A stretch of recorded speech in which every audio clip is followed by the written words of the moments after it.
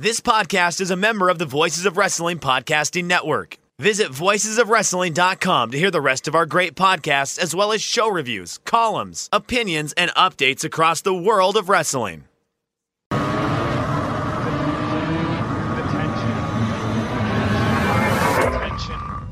I have everybody's attention now?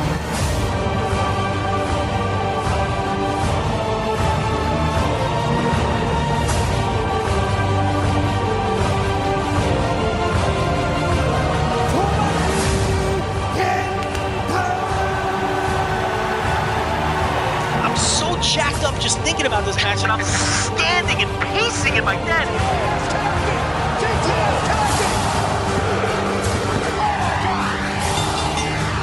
He's just Makazi now. He's not Okay, so he's not a kid anymore. He's a boy. 10 years He's a later. man. Yes, No. he's Man Makazi. He got PWS superstar Brian Mock. And he was gone in 2 minutes.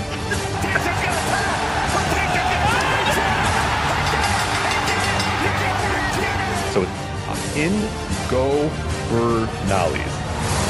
Or Nables. Ingobernales.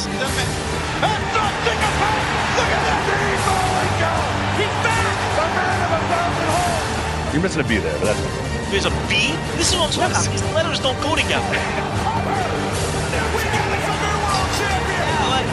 Oh, you're having a wank, are you? And it's like, no!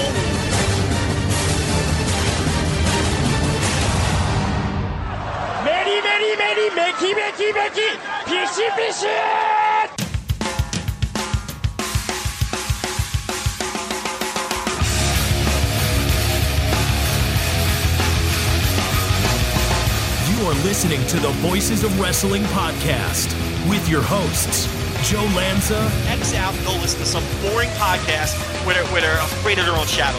Okay? Don't listen to Joe Lanza, because Joe Lanza's not changing. And Rich Craich. Give me a name. I like him. Who delivers this guy in a big spot? Joe, don't yell at me. I like him. In the big spot, who delivers better than this guy? Stop yelling at me. I agree. All right, welcome once again to the Voices of Wrestling Flagship podcast. I'm Rich Craich, alongside, as always, King of Banter, Mr. Joe Lanza. Joe, what's happening?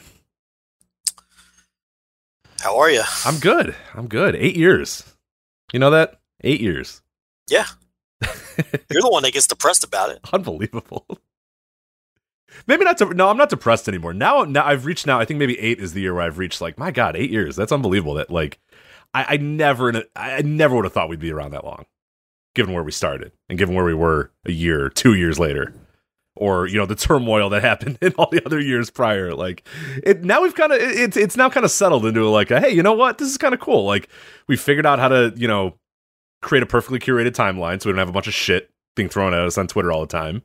Yeah. The camps have sort of, because it'd be like an all-out throwdown. Like, every day on that goddamn, we'd release an episode and it would just be like, just a storm of shit, and everything that like we said would get broken down and manipulated and targeted, and it was just like, it got exhausting for a while there. But now I'm actually kind of happy with where we're at, because we got loyal fans, we got people that really like us, really listen to us, devoted listeners, Patreon subscribers, patreon.com/voice of wrestling.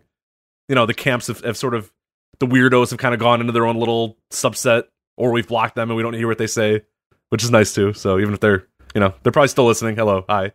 But it doesn't feel as argumentative. I don't know the correct word, but it doesn't feel like it's just a throwdown every single week when we do this show anymore. Yeah. Well, I mean, we've never lost listeners in totality. I mean, I don't know if it's the same people necessarily, because both of those things don't have to be true.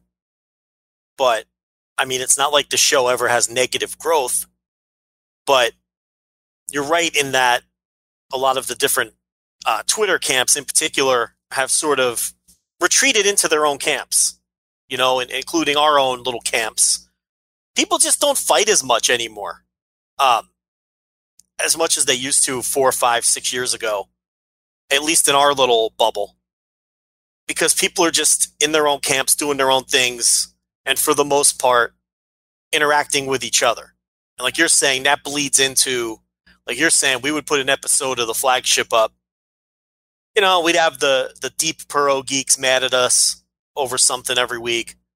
We'd have the WWE fans mad at us. We'd have the indie fans mad at us. Basically, we just have everybody mad at us. Mm-hmm. Yeah, it just depended what part of the podcast they got to, because we've always, from the minute we did this was always like, we cover everything. We cover all, and the thing that, I'm not saying that we created that podcast genre or whatever, but you see a lot more of that now where like podcasts just cover everything. They cover all wrestling. They cover Japan and indies and America and all that sort of stuff.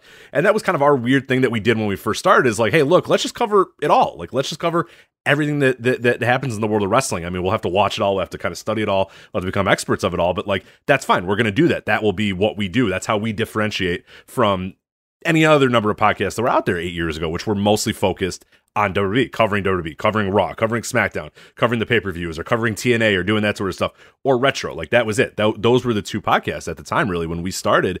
And I think, we made it a mission to try to cover everything. And as a result, though, like you said, it would be, if we talked about, Noah in the first hour, everybody that would get upset about Noah. And then the next hour we talk about WWE, and then everybody gets like, because we got whereas, if you're just at a podcast that covers, Raw every single week, you're only gonna have one camp of fans that are really mad at you. But it was like an all-out, like every minute of the day, it was like from every corner of the internet, it's like, oh, we're mad at you. Like, women's wrestling fans mad at us, men's wrestling fans mad at us, Puro mad at us, WWE mad at us, Ring of Honor mad at, like, it was just a constant stream of just like, fans. Oh my god, the Impact fans. I forget, they've just completely gone off. There's none left. I mean, if we're being honest, but they would never relent. They would go on for days and hours. At a certain point, like of everybody that will argue with you, those Impact, don't fuck with the Impact fans though, because they will. I mean, I tapped out many times against them. They're relentless. Because it's like, all right, you know what? Fine. Hardcore Justice is the greatest pay-per-view ever. I don't care. I don't care anymore. And they argue in such a way where it's pointless to argue with them, because a lot of their arguments are just they just come off completely delusional. But yeah, I mean, I think someone said this, and I never remember who it was, and I never give them proper credit. But they said, if you listen to the Flagship long enough, Joe and Rich are going to destroy something that you love. It's going to happen. And it's true. At some point, we're going to kill something that you really like. And I think everyone listening can probably relate to that. Because when we don't like something or we're critical of something, we don't hold back, and we let them have it. But I think on the same token, when we really like something, we really like it, and the enthusiasm shows. And the two best things that people say about the show are what I just said. Eventually they're gonna, whatever it is you like about wrestling, eventually they're gonna bury it if you listen long enough. And I think that's a compliment. And the other thing I like that people say about the show is, and we get this all the time, thank you guys for exposing me to X, because now I'm a huge fan of X. Right. Or thank you for reinvigorating my enthusiasm for wrestling, because I just wasn't watching anything, but I listened to you guys, and now I'm really into whatever the fuck. Dragon Gate, New Japan, AEW, whatever it is. That is a big compliment. And it's the negativity is easy for people to point out, and it's the negativity is what makes people angry when we're negative on something. But I do think it's mostly balanced, and I mean, people have gotten mad at our positivity plenty of times too. I mean, anything we like, we're cheerleaders. That's what people say. Oh, they're New Japan cheerleaders. Oh, they're co-opted by AEW. They're co-opted by New Japan. They're, it's like, so that end of it, you get some of it, but it's always the negative stuff that really irritates people. And that's where you get that, feedback. But like you said, I think also people have Twitter isn't new anymore. And I think that as a whole, people have learned, it's still a cesspool, don't get me wrong. But I think a lot of people have learned how to use the app better, in that it's not, you can't use it like the old message board days. You can't use it for casual conversation. That was always my mistake for years. You cannot make casual, flippant comments on Twitter like you would on this podcast or in a conversation with a friend, because everything is misread and interpreted differently on Twitter because it's just written word, and people don't know you or your personality or your tone is a big or your part tone. too. Yeah. So it's like, and I am someone. If you listen to this show, I like to speak flippantly and just throw things, and you can't treat Twitter that way. So I have learned how to use the tool better as well. And I think as more people on quote unquote wrestling Twitter, which is something that doesn't exist, but I'll use it for the sake of this argument, because wrestling Twitter is so many different camps and bubbles that you can't really just call anything wrestling Twitter. But I think at least our corner of wrestling Twitter, people have mellowed out. They've learned how to use the app better. And they understand that a lot of the old arguments and debates were just pointless. And it made people angry at each other for no reason, or for stupid reasons. And people are just going to like what they like. And Twitter can't be treated like the old message boards where you can post a wall of text and then someone else posts a wall of text and you have a real deep intellectual conversation. And maybe you can understand where the other person's coming from, even if they don't change your mind. No, you cannot do that on Twitter, as we've seen in any, whether it's politics or sports or wrestling or anything. Twitter is just a fucking set. You know what Twitter is for? Memes, fart jokes, and just and publicizing something you do to make money. That's outside of that. If you're trying to have like meaningful conversations, and I know that's their goal, you're nuts. You're not going to have it. You could have meaningful. You could have some decent conversations with people on Twitter. I do believe that.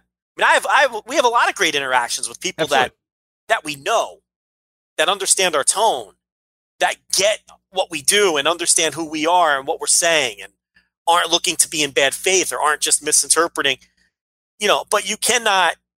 I think it's very hard on Twitter to have a meaningful conversation with a collection of strangers, which is like what the people who run Twitter will tell you their goal is, and they're out of their fucking minds. It's never going to happen. But, and obviously, we're talking about the anniversary of our show. Twitter, for better or worse, has been an important part of the show. At times, we definitely overrate its significance. And at times, we definitely talked about it too much over the years. But there's no question it's been an important part of the growth, too. And it's be silly to completely ignore it. But I think that we use it smarter now, and I think a lot of people use it smarter now, and that speaks to your point that there's just less. Believe it or not, it sounds weird to say, but there seems to be less negativity in our corner of wrestling Twitter over the last year, 2 years or so than there used to be. Where, like you said, it was a battlefield every day, and you were being attacked by all sides, and it was a blood war. But if you don't let yourself get dragged into that stuff, I think we've all learned better how to deal with the app. Absolutely. And the reason why we're, talking about this as our anniversary show is we don't have the exact date of when our first show together was. We know it was sometime late February, early March, because the topic of the show was the Wrestling Observer Awards. And as the show's going on, we're refreshing the Observer website to see, because the award issue is supposed to momentarily drop. So when it drops, we'll talk about it. It'll probably be the third hour of the show. But that's kind of why we're to celebrate. We don't know the exact date. It may have been February 21st. It may have been March 5th. We're not sure. We can't find. I did exhaustive research to try to figure it out. I'm at a loss. And that, that's what I mean too. Like when we talk about, that I'm just amazed that it lasted 8 years, is because it was so kind of haphazardly thrown together. Like I had this website that I had came out with and didn't really do much with, and it kind of failed, and you and I were just talking at a message board, and we just happened to be talking, wrestling and sports and all that sort of stuff for years and years and years. And I don't know what, I still to this day have no idea what possessed us to just say, you know what, fuck it, let's just record a podcast about wrestling. Like I still to this day have no idea. I think maybe that site that we were on was launching some sort of podcast network, or they had some sort of, I still to this day have no clue how or why we decided to do it. And again, like, it's so haphazardly that I have no record of, I have no emails, I have no notes, I have nothing cataloging like when we exactly started the show. I have notes as when we started getting going with our big time interviews, the ones that really put us on the map. We had Gabe Sapolsky Sapolsky very early on. I think like April of 2012, we had Gabe on there. May of 2012, we had Booker T. Like those two really got us. And that's what the show was for a while. It was, we got together the one time, talked about the Observer Awards, talked about wrestling to like 3 people that would listen. And then from that point forward, we decided, you know what? We got to do interviews. That's where the money's at, the interview. And that's what wrestling podcasts in a lot of ways were at that time too. There were not many analysis podcasts. Like, nowadays everybody's got that. Every website has it. It's like guys talk about wrestling or people talk about whatever wrestling. Like that, just like most people do interviews or they would recap a show. That's what you had. You didn't have people sit down to talk about wrestling. And so we thought we had to do interviews. We had to talk to Gabe Sapolsky. We had to talk to Booker T. And we got really good connections right off the bat to talk to those guys and talk to many other people, in the wrestling world really early on. And I have records of those. And then somewhere along the line, and I'm trying to, you kind of try to follow it as well, but I think it was we basically just didn't have an interview or somebody canceled on us. And we just said, you know what? Let's just talk about wrestling for a little bit. And we went back and we just talked about wrestling for an hour or two. And we come to find that was our most popular episode ever. It had, 15 listens as opposed to 11. You know what I mean? Like, these ridiculously low numbers. And then we just kind of said, you know what? Let's try it again. And we just did it again. And then, okay, wait, we doubled our numbers. Wait, more people. And then it just kind of went from there. And then we just decided, okay, well, this is what we do now. We just talk about shit. We just get on here and talk about shit. And it seems like, well, of course, that's what but like, go back to 2013. Think of podcasts that were around in 2012, 2013. There was very few dudes get on a microphone and talk about shit podcasts. They just weren't around. The wrestling genre, like you said, was interviews. That was huge. And Raw reviews. And the Raw review thing became a meme. No one's even doing Raw review shows anymore, but everyone used to do Raw reviews. That was the staple. That and interviews. And we made it our thing early on. We're never reviewing Raw just because everyone's doing it and we don't want to do that anyway. The big 4 interviews early were Sapolsky, Booker T, Lance Archer, and TJ Perkins.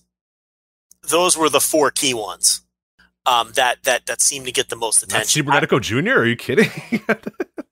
Yeah, he was a nice guy. Well, I wasn't even on that one. No, you left me to high and dry. Like, you're like, we got Cibernetico Jr. I can handle it. He's got some Texas connections. I'll do stuff. And something happened and you couldn't do it. So I'm just like, hey, Arena Mexico, that's a cool venue, huh? Well, that therein lies the problem with interviews. Trying to get 3 people on the same schedule was a pain in the balls. I mean, I did a bunch myself. You did a bunch yourself. I think I did Darren Corbin by myself. I did Ricky Starks by myself. I did Rob Conway by myself. I do remember. You did Rob Conway, yeah. His agent. That's really the one where that broke us because his agent was such a pain in the ass that we were like, yes, yeah. We can't do this. It wasn't Rob. Not Rob Conway was fine. I mean, at least you said he was fine. The interview sounded fine to me, because you did that one alone. But it was his agent that was just such a pain in the ass, and it's like, and DDP's agent. We didn't even do that interview because it was like their demands were ridiculous. I mean, they were like, yeah, you could have DDP, but you can't talk about wrestling. You got to talk about the yoga. And we're like, well, we don't want him then. I have no interest. I don't want to talk about yoga. This is not a yoga show. So then we're like, it's too hard to schedule these things. Either you or me, we're missing half of them. And it's like, can't. And then like you said, the shows where we just bantered about wrestling, we're doing twice as many downloads. And we're like, well, they like us better than they like the guests, which surprised us because, again, the game at that time 8 years ago was you got to do interviews. And I was real surprised. The Booker T interview, I remember when it cracked 100 downloads, I was like, oh, my God, we're the most successful podcast of all time. Right. We did 100 downloads, and it's like, obviously, it's I mean, it's nothing. I mean, you do that accidentally now. I mean, but it's like, and it's crazy because it's like we had no business getting the guests that we got that early on. Why is Booker T doing a podcast that's going to do 100 downloads? I mean, we just hustled and somehow made the right connections, and but those 4 were to me the big 4 early on. That got a little bit of attention in different circles or whatnot. But yeah, you're right. It wasn't like it is today where there's the wrestling podcast thing blew up. And there's a lot of podcasts now doing analysis. There really wasn't then. You know, and I'm not saying we were the first or anything like that. There were definitely knockoffs early on. I remember them. I'm not going to say who they were, but there were knockoffs and it annoyed me, but they quickly fell by the wayside.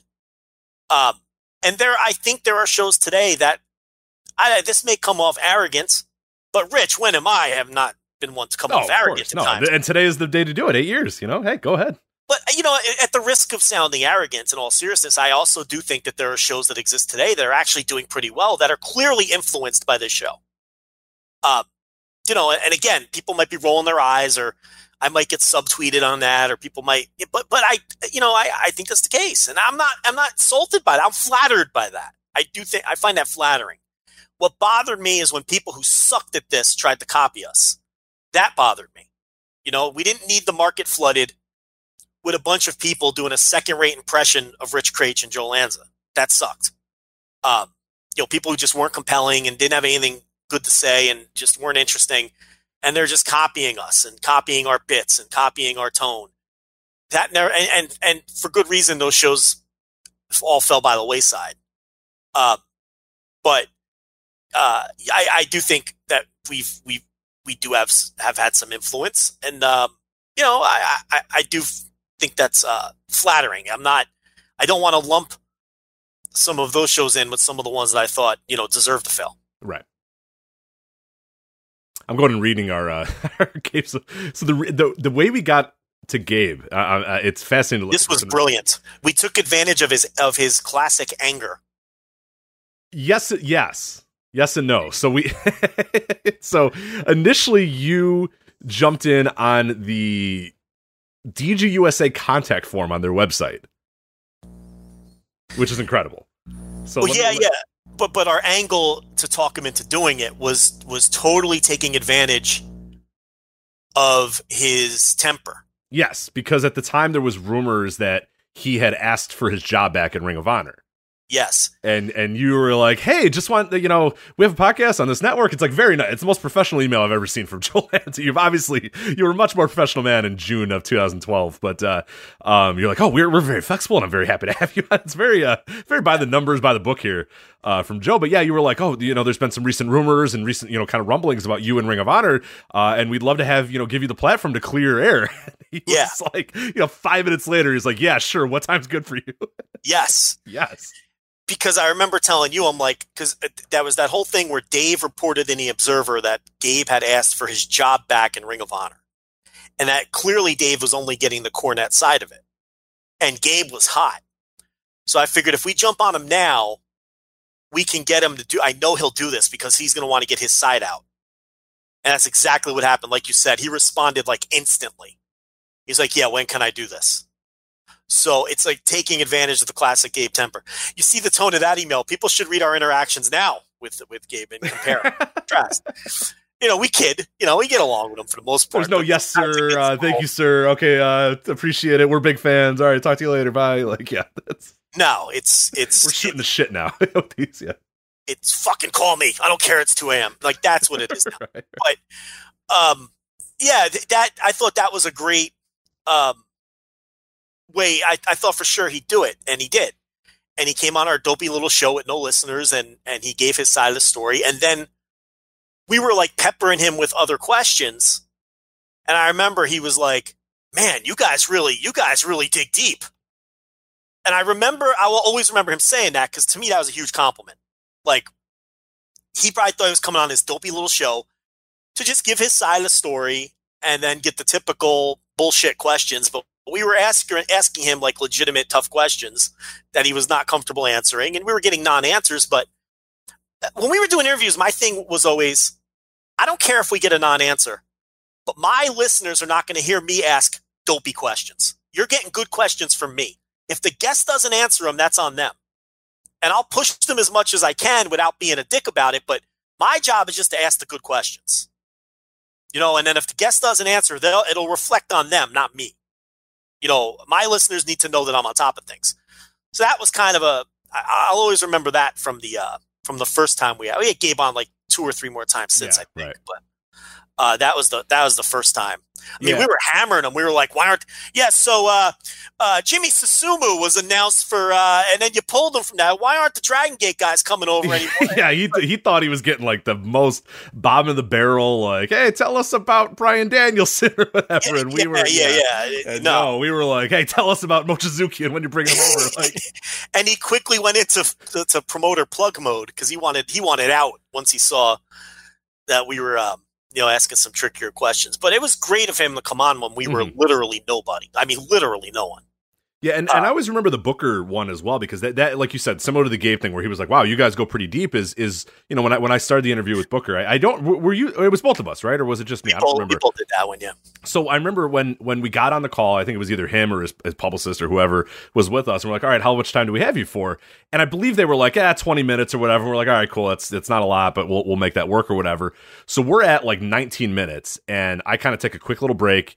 I kind of let a little bit of silence go, and I'm like, hey, so we're at 19 minutes, so you want us to wrap this up? And the publicist was like, yeah. And Booker cuts the publicist off and goes, no, we're having fun. Let's keep going. And I always remember being like, oh, holy shit, that's awesome. Because he answered the questions very basically at first, like, okay, here's the stock answers. And then I think we started getting a little deeper into stuff.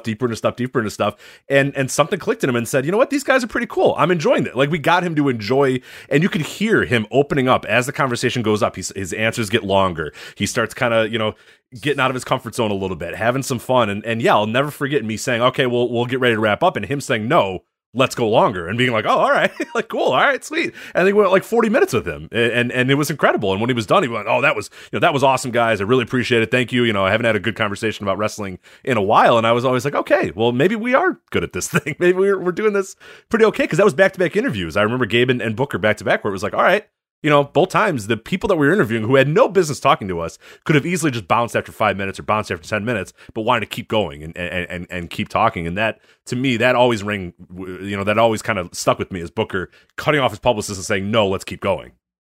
Yeah, very guarded at first. And then he's like, oh, well, these guys aren't dopes. They're not asking me dumb shit. This is a good conversation. And the other one too was Justin Bissonnette would come on. Like, he must have done the show. How many times did he do the show? 6, 7, 8 times? Our first year, it was like 5 times. It was every other week. We were just like Anarchy Championship Wrestling, PR, basically. And then when Inspire started up. Right. And then when Inspire started up, and it's like, because he'd save our ass, because we wouldn't have anyone lined up, but he never would say no, and was so good to us early on, also hooking us up with guests, and again, who the fuck are we? We're no one, and it's like, but who knows where we'd be without that too, just him coming on and building that base of Texas listeners, and then also opening up doors for guests and things as well. So that was very key early on, during the interview days. But yeah, you talk about Booker's publicist, but a sharp contrast to Velvet Sky's publicist saying, Lord, yeah. Hey, let's wrap it up. And me and you were like, yep, gotta wrap it up. You know what? Good idea. We're getting pretty close to 15 minutes. We should wrap this at 11 minutes. Like, we hear you. We should really let you go. We wouldn't want to hold you up, Velvet. That was horrendous. That was bad. I think Christopher Daniels, I remember I think it was the same... I believe it was the same publicist, because that was when we were working with TNA's publicist at that time. Yeah. And I think the same thing happened where that publicist said, okay, we got to go. And Daniels was like, no, fuck that. We're going to keep going. I remember that. I think you did that show, or maybe, I don't know if I was at work or something like that happened, but didn't he say he wanted to keep going as well? I did that one. He gave me 2 more. Yeah. The publicist, the TNA publicist was very rude. Yes. TNA publicist would jump in the middle of a sentence and be like, she sucked. Jen? Was it Jen? We used to do bits. Remember, we used to do a bit like with I don't remember her name, but she's long gone. But she would butt in like in the middle of a sentence. She was just rude. And yeah, Daniels, I did that one solo, and he was like, I was like, well, I have a couple more questions, and he was like, yeah, give. I got time. He's like, don't worry about it. You just finish all your questions. He was very nice. One of the nicest people for sure that we dealt with. I can't find her name. I think her name was Jen or something. That's probably for the better. I mean, we don't need to be. Garrett will know. We don't need Garrett. I guarantee you, Garrett remembers. You think Garrett would know her? He knows everything. He does know everything. Right? Like, he's not going to know. Right now, wherever he is in this world right now, whatever he's doing, something like he just had a tingle, a little something just felt like it was running down his spine or something like that. He knows something's up. He knows where the bat signal has been cast for Garrett to let us know who the TNA publicist was in like 2013 or something like that. She was even rude when I met her. Like, because you met her at in Texas, right? I met her at the Alamo Dome. The Alamo Dome. Yeah, what show was that? Yeah, oh God, I don't remember. Impact Wrestling Alamo Dome. Garrett's screaming right now that we don't know what this is. Was it a Lockdown? No, it was trying to think which pay-per-view it was, which branded. Lockdown 2013. It was Lockdown, yeah. And we had our media pass, or may have been, wasn't really a media pass. It was just a comp. I think it was just a comp. And I went to pick it up, and it was her. And I was like, she clearly, like, we had dealt with her for a month, back and forth, and spoke with her on the phone and on the show and everything. And she was even rude when she handed me the ticket. Like, she's just, I'm like, what is wrong with this person? I'm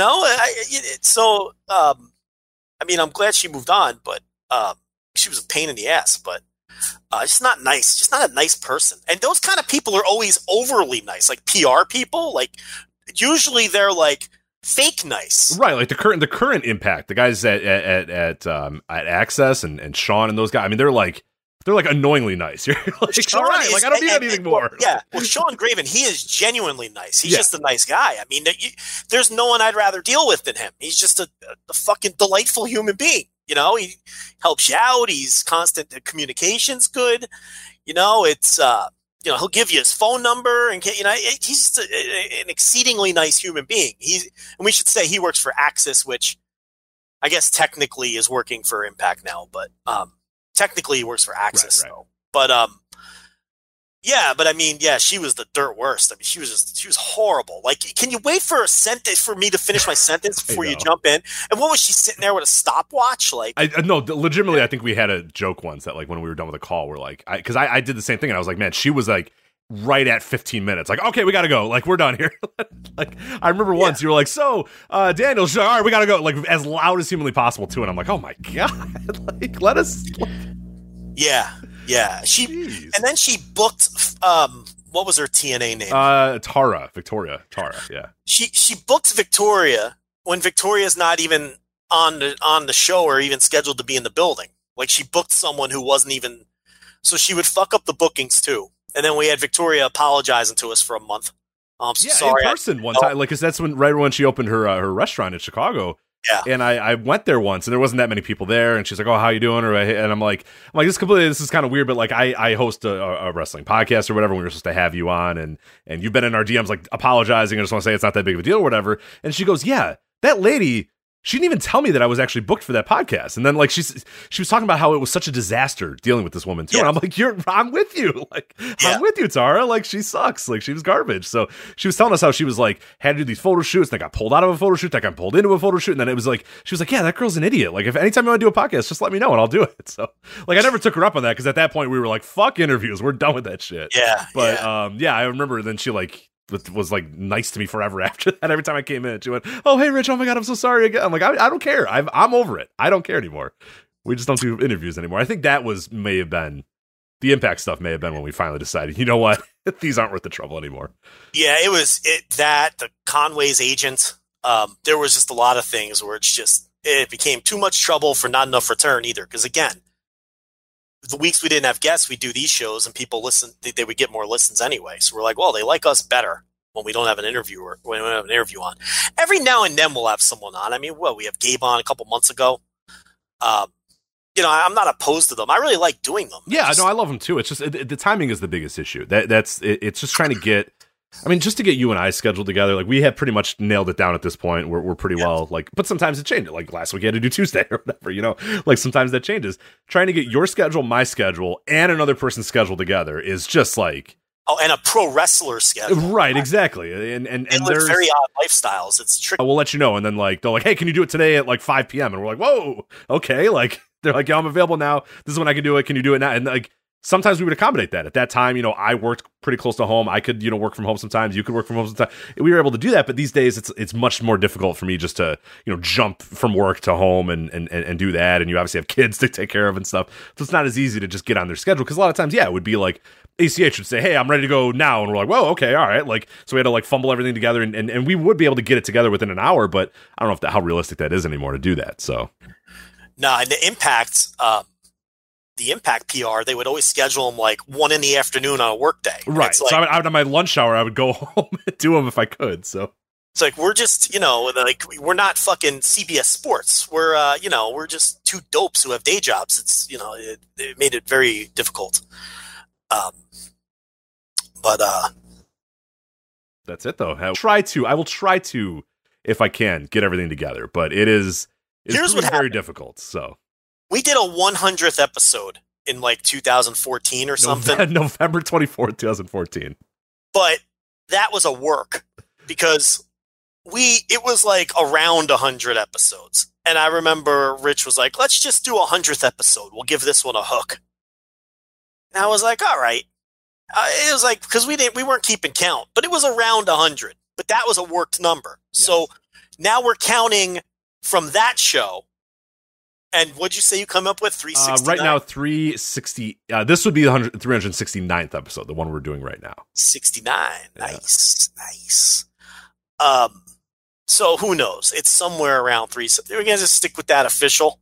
I'm gonna do some work on this. I want to at least catalog this a little bit and see. The big issue is the original podcast network we were on, the Virtual Sports Network or whatever. We were on Podomatic or something. They just like one day just wiped all of our shit. Just didn't tell us. Just one day it was all gone. It wasn't VSN's fault. The Virtual Sports Network. It was like Podomatic just one day just fucking deleted our shit. And we were like emailed them. We're like, hey, you deleted all of our stuff. Never got a response back. Never got anything. Just gone. So the Podmatic era shows are all gone. So we don't know how many officially there were. Then there was who was between Podmatic and Audio Boom, or was it Libsyn? Libsyn was a little bit.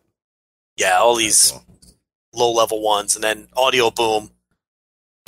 From there, the history is pretty solid. Yeah. We got pretty much all the way from June 4th, 2014 on. We have. It's just the other stuff in between is tough. Yeah, I mean, once you hit Audio Boom, then you're doing like a real amount of downloads, getting ads, and it's all those shows are up, forever. But yeah, the stuff before that bouncing around. I mean, like you said, Podmatic, they just disappeared one day and they're gone forever. And it sounds like you're talking on two cans and a string anyway on some of those lower level hosts. Not like me over here with my $30 mic plugged into my. Don't get me started. 7-year-old laptop is the pinnacle of audio quality, but it was actually worse, believe it or not. Somehow it was, yeah, because I was also sounding bad at those times too. Not only were we both sounding bad, but then also the quality was just utter shit too. So yeah. So 8 years. So where will the show be in another 8 years? God, good Lord, can you even imagine? We'll all be dead from coronavirus, so I don't have to worry about that anymore. So we will have no more listeners left. So my offer still stands to SiriusXM to go head to head with Busted Open. Absolutely, anytime. For free, I will go head to head on Busted Open with Bully Ray on Sirius. And if we don't have more listeners after 6 months, then they don't have to pay us. We'll just go away. But I guarantee, you put me head to head with that show for 6 months, I'd be beating them. Oh God, yes. Are you kidding? There's no question in my mind. I am so confident in that. But that's a standing offer. With their resources, can you imagine the call banks, the producers? My God, yeah. Are you kidding? Oh yeah. Well, we bring Andrew Rich with us. That's part of the demands. Oh, for sure, absolutely. Would never leave him behind. So that's my standing offer that they'll never hear and never adhere to. So that's just my you know what that is? That's a grandstand. That's never. You're like, they're never taking us up on it. Right. That's my grandstand challenge, like wrestlers used to do. Like someone would challenge, like when Bischoff challenged Vince. Bischoff challenged Vince. If you have the guts to come to Slamboree, I'll be there, Vince. It's like, So if SiriusXM has the guts to put us head to head, we'll be there, and you don't have to pay us. But then if they call us, I'm going to be like, listen, you got to pay me. Yeah, I need something, man. I can't travel all the way to New York or whatever. Right. You got to pay me. Right. That's just part of the work. You got to pay me. But so 8 years. I don't know which way to look at it. Is it a little bit is it like not enough progress in 8 years, or is it amazing progress in 8 years? I would say pretty amazing. I'm positive about it. You? Yeah, I mean, I enjoy it, and expanding, the subscription stuff, and I like doing it. I like doing the audio. I mean, some weeks I'm like, fuck, I got to do this fucking show, right? But then a half hour into it, I'm into it. That's how I am. Yeah, I dread it all day. It Yes. consumes my entire Thursday or Wednesday, and I'm just like, Yeah. fuck. Like, I never feel like I get enough sleep. I don't eat. But then, yeah, within an hour, I'm like, whatever. Who cares? This is great. When it gets going, I'm like, yeah. Why did I not want to do this? This is great. But there are some weeks where I'm like, fucking Christ, motherfucker, this fucking thing interfering in my life. But I'm always into it it never lasts more than like a half hour into actually doing it. So, I could still say I enjoy it. I mean, I wouldn't be fucking doing it if I didn't enjoy it. I mean, what would be the point? It's almost like just part of my life now. It's so crazy to say that. Yeah, I don't know what I would do without it at this point. Like, I'm addicted to it for some reason. So it's kind of sobering. It's just a habit. It's just like every week I just do it. Got to get the takes out. I guess it'd be weird if it just stopped and it's like, what am I going to do with my takes? Someone's got to hear my takes. That's the thing. I'm going to be giving takes for the rest of my life. I can't live without not giving the takes now. Right. And I think you and I both have backgrounds in that too, because, I was doing throughout my entire high school years, I was doing columns and journalism and stuff like that, writing for websites, writing for newspapers, doing all sort of stuff. What people might not know, when we were doing this podcast, you were actually doing an MMA column for Bleacher Report, correct? Yeah. Yeah, I forget what the name of it was or whatever. But I hand waved. I lost interest in MMA after all the mergers, so I stopped doing MMA stuff. Yeah, right. But so you were used to already doing takes. We were on the message boards, and that was kind of a take fest too. So we've been doing it. We've been doing it for a while. So I feel like we would, but like now it's like I've only known one way to give my takes. So like, yeah, if all of a sudden it just all ended, I don't know what I would do. Someone would just get really annoyed of me hearing me. I don't know what I would do. I honestly have no idea. I'm thinking about it in my head of like what I would do if I watched a wrestling show and I didn't have this outlet to talk about it these days. Yeah, I don't know what the hell I would do. I'm addicted to giving the takes, and I'm addicted to the feedback from the takes. Like the first 24 hours after you put the flagship up, I'm everywhere looking for the reaction to the takes. I fucking need that like a drug.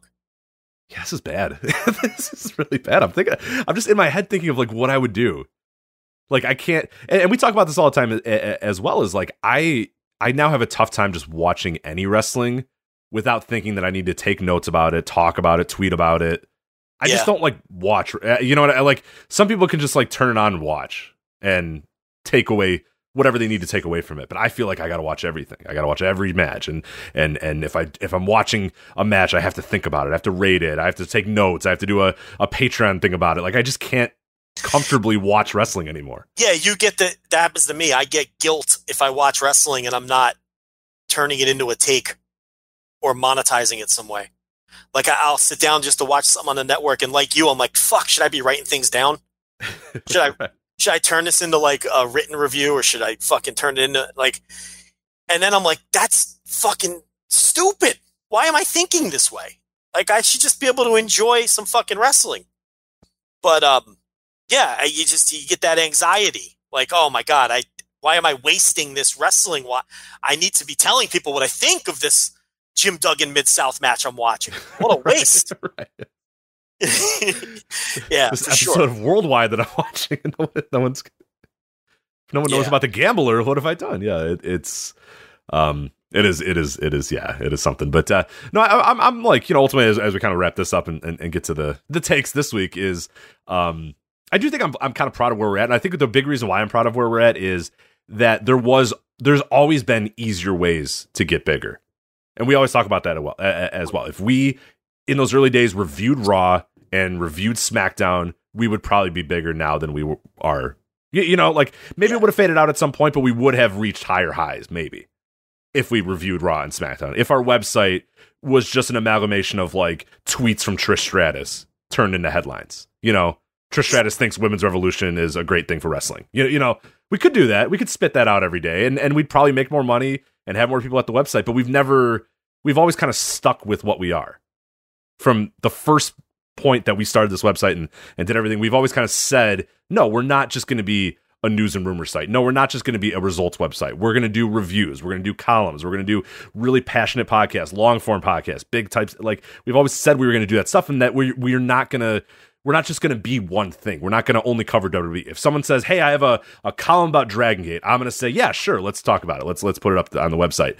Whereas most websites, if you said, hey, I have a column about Dragon Gate, they're going to tell you, get the fuck out of here, make something about Sasha Banks instead. Write a 300-word thing about Sasha Banks. Nah, I don't care about your 10,000 word opus about Mad Blanky. Like, get out of here. We don't want that shit. Whereas we have always said, no, we'll take that shit, even if it gets 300 views. I don't care. I want people to have an outlet for their passion. And that's what we've always kind of done on this website. So, yeah, there's been multiple opportunities where we probably could have gotten bigger than we are. But I'm glad that we never really relented on what we wanted to be and never really said, you know what, fuck it. Let's go make money. Because it's easy. It's not that hard. It really, like, honestly, if you want to sit down and grind on the content game and the aggregation game, it's difficult. It's tough, but, like, we could have done it. There's numerous websites. There's some that do it way better than others, similar to, like, the thing that you talked about, the copycats with Voice of Wrestling. I'm not throwing every aggregation site into the same thing, but there's a lot of your bullshit ones that are just, the same old stuff regurgitated 1,000 times over, but it does good clicks. It gets high on Google review, on Google search results and stuff, and that's cool. And they probably make a decent amount of money. They maybe make more than us. I don't know. But I've always liked that we've never, even if it's just our little niche, and even if we only cover things that we want to cover, is that we never said, no, we can't cover that because it's not going to make money, or it's not going to get ratings, or it's not going to get, clicks, or it's not going to get likes. We've never cared about that shit. Yeah. And maybe we should, maybe we wouldn't be doing our desk jobs anymore if we did, but you know what? Fuck it. I don't care. The quickest way to increase downloads of the show would be to do WWE wall to wall every week. I mean, that's what it's going to get people to sample it. And I don't know if those people would stick around because we wouldn't have nice things to say a lot of the time. But I mean, there's weeks where the lead story in our world and to our listeners is going to be something like Dragon Gate. That Dragon Gate, that's third hour fodder, unfortunately, most of the time. But you get the idea where our lead might be something that isn't going to be, it would never be the lead if we were working for some corporate entity. They would never allow us to lead with some of the things we lead with, or even just talk about some of the things we talk about. But, we feel like to our listeners, that is the big story of the week, as opposed to Baron Corbin dumps dog food on Roman Reigns on SmackDown, which I don't think our listeners want to hear about that. So you're right. I mean, we could grow faster if we simply did targeted mainstream content, especially in the lead positions. But, we've never done that. I mean, a lot of our listeners want to just stop talking about WWE. Right, we get more of that. Which we also can't do. Right. And I wouldn't want to do anyway. Look, it's like, I want to talk about it even if it's bad. I mean, this week's a great example. So. Alrighty, so that's that. So that's celebrating our 8th year here, or the beginning of the 8th year. I think I don't know. I forget how that would work, but whatever. It doesn't matter. But yeah, we're gonna try to do the episode numbers. Maybe we'll be able to come to a somewhat sort of conclusion, and maybe I don't know, 500. I think we might do something. I'm not gonna do some dopey thing for 400. Get out of here, 400. This is the beginning of the 9th year. Oh my God, Jesus. Okay, yeah. So we've completed 8. We're beginning 9. We did 8 years, right? Man. 13, 14. Oh, now I'm depressed. Now. Yeah, completed 8 years. So going on a decade. Ugh. Next year we'll be going on a decade. Ugh. 10 years of this. Yeah, but how many wrestling podcasts have lasted a decade? I know, that's wow. There's really not that many. There's a lot of wrestling podcasts, but the number really dwindles if you're talking about how many will last 10 years. Unless one of us die, I mean, we're probably going to get to 10. Jeez. I mean, realistically, I mean, yeah, we live in a coronavirus era now. You gotta be. I mean, honestly, if one of us die, we probably will still get to 10. I don't know if I'd stop. Oh, I would definitely do it. Yeah, no, for sure. So, I think 10 is. I mean, I'm just being honest. I mean, 10. I think, and how many last 10? Right. It's. The fact that you and I haven't just said "fuck you, Joe, I quit, go fuck yourself." You know what I mean? Like that. Yeah. That is remarkable. The two strong-willed, opinionated men have been able to do something every single week for close to a decade. Who never have to look each other in the eye. Which probably, I don't know, does that help or not? I don't know. That makes it easier, because it's easier to tell someone to fuck off if you never have to encounter them again. That's true. And it's like, but the other thing is, I can honestly say in 8 years, I don't think I've ever been mad at you. I don't know. I can't use the word mad. I could use the word like annoyed briefly. Right. Disappointed, annoyed. Well, you've probably been disappointed in me way more than I've been disappointed in you. That's absolutely true, yeah. Because I've dragged you into more Twitter bullshit than you've dragged me into Twitter bullshit.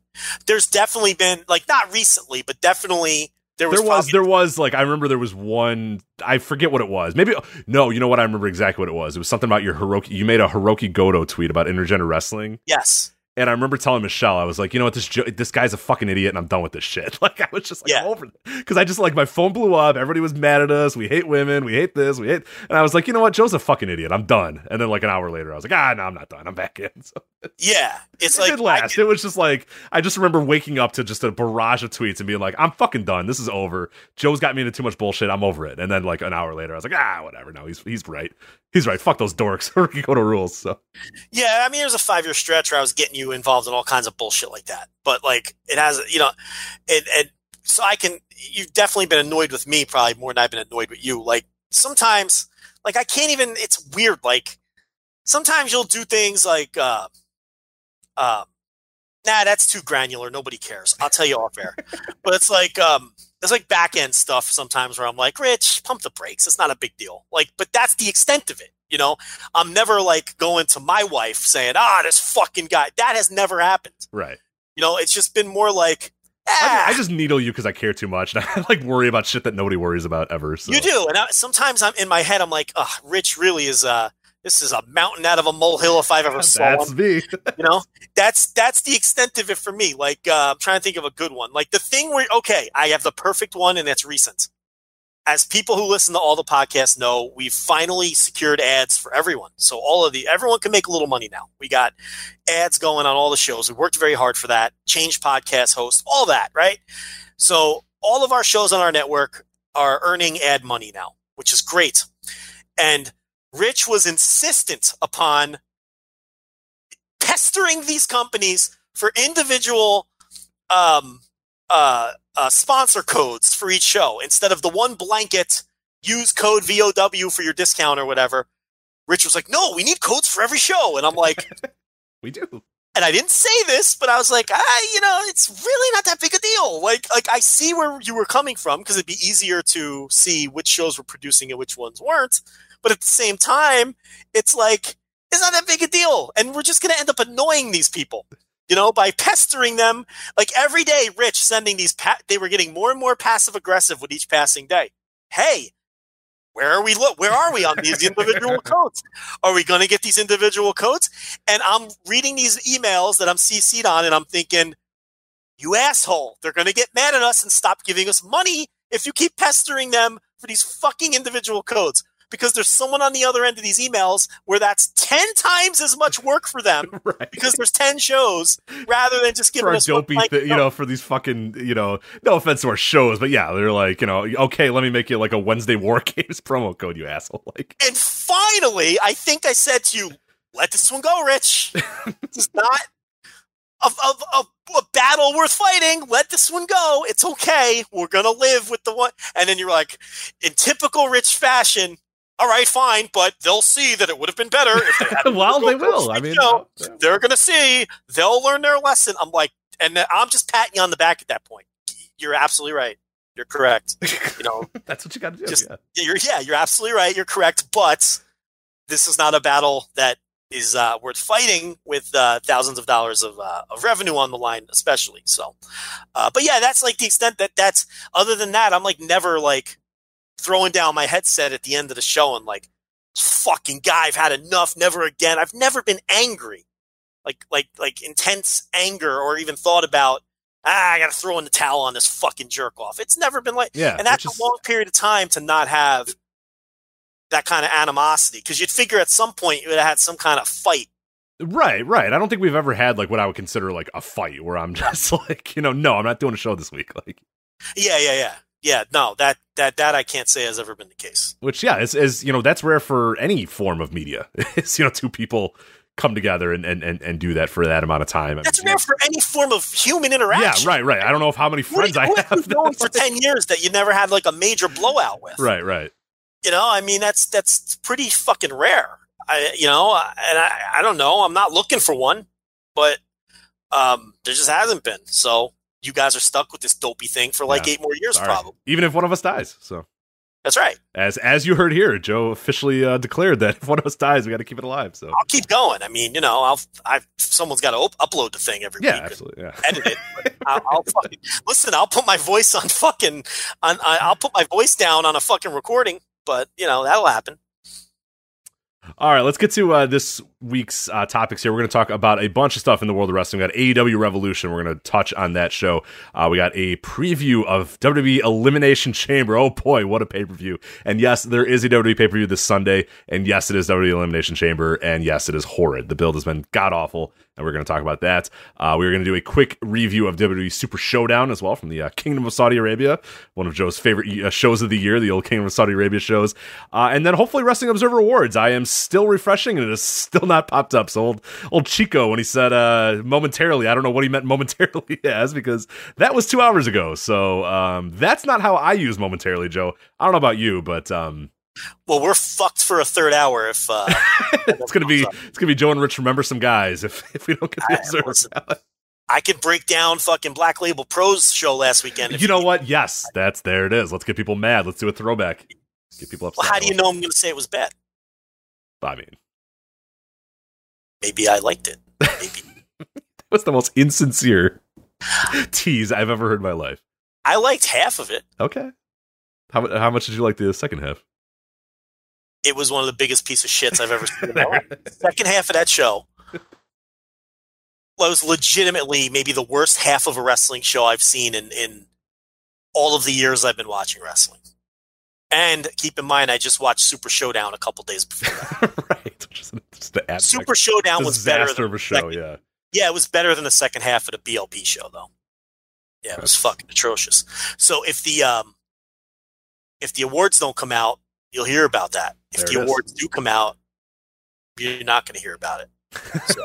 Great tease there. Anyway, this review of the AEW Revolution show is brought to you by our friends at Grapple, and we've talked about them many, many times. Many Voice of Wrestling listeners I know have joined Grapple, adding the ratings on there. It's especially awesome during like a night like Revolution where they were there updating the matches as they were happening. So I had like half my row, I had buddies that didn't have the app, and I had other random people that were seeing me do this thing, and we're talking about crap. So I get like I contributed at least to 10 extra downloads on that night alone in that building in Wintrust Arena. So that was kind of cool being there and having that sort of conversation with my friends that I don't think I've ever had before with these wrestling fans that were just like, oh, what am I going to rate this match? Oh, and they're having a lot of fun doing it, getting on the app and doing all that sort of stuff. So yeah, make sure you download Grapple, Grappl. You want to drop the E from there, Grappl. Download the app on either Google Play or the Apple App Store, and it's a great way to rate matches, catalog the matches that you rate, keep up with what other people are rating matches, see what other people are rating, see if you're the consensus, see if you deviate from the consensus. You can follow people on the app as well, which is a really cool way to use it.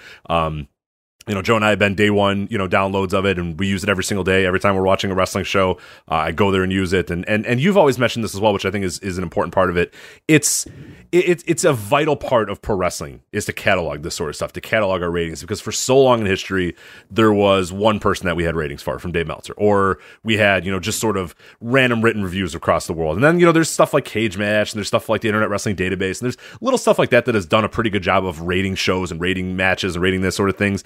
But it's better to have as many opinions as possible to these things. So now you can look at it like we used it this year during our match of the year, where we went and said, okay, here's what our voters said was the top 10 matches of the year, the top 100 matches of the year, whatever. Where here's what Grapple users had as the top 100. Here's how Grapple users rated this versus how we, how our poll, had it in terms of our top 10 or our top 100 or whatever. So that's really cool stuff that we can be able to do that and be able to catalog those ratings and share our ratings and do all that sort of stuff. So I think it's more than anything, it's a fun app, and it's an important app.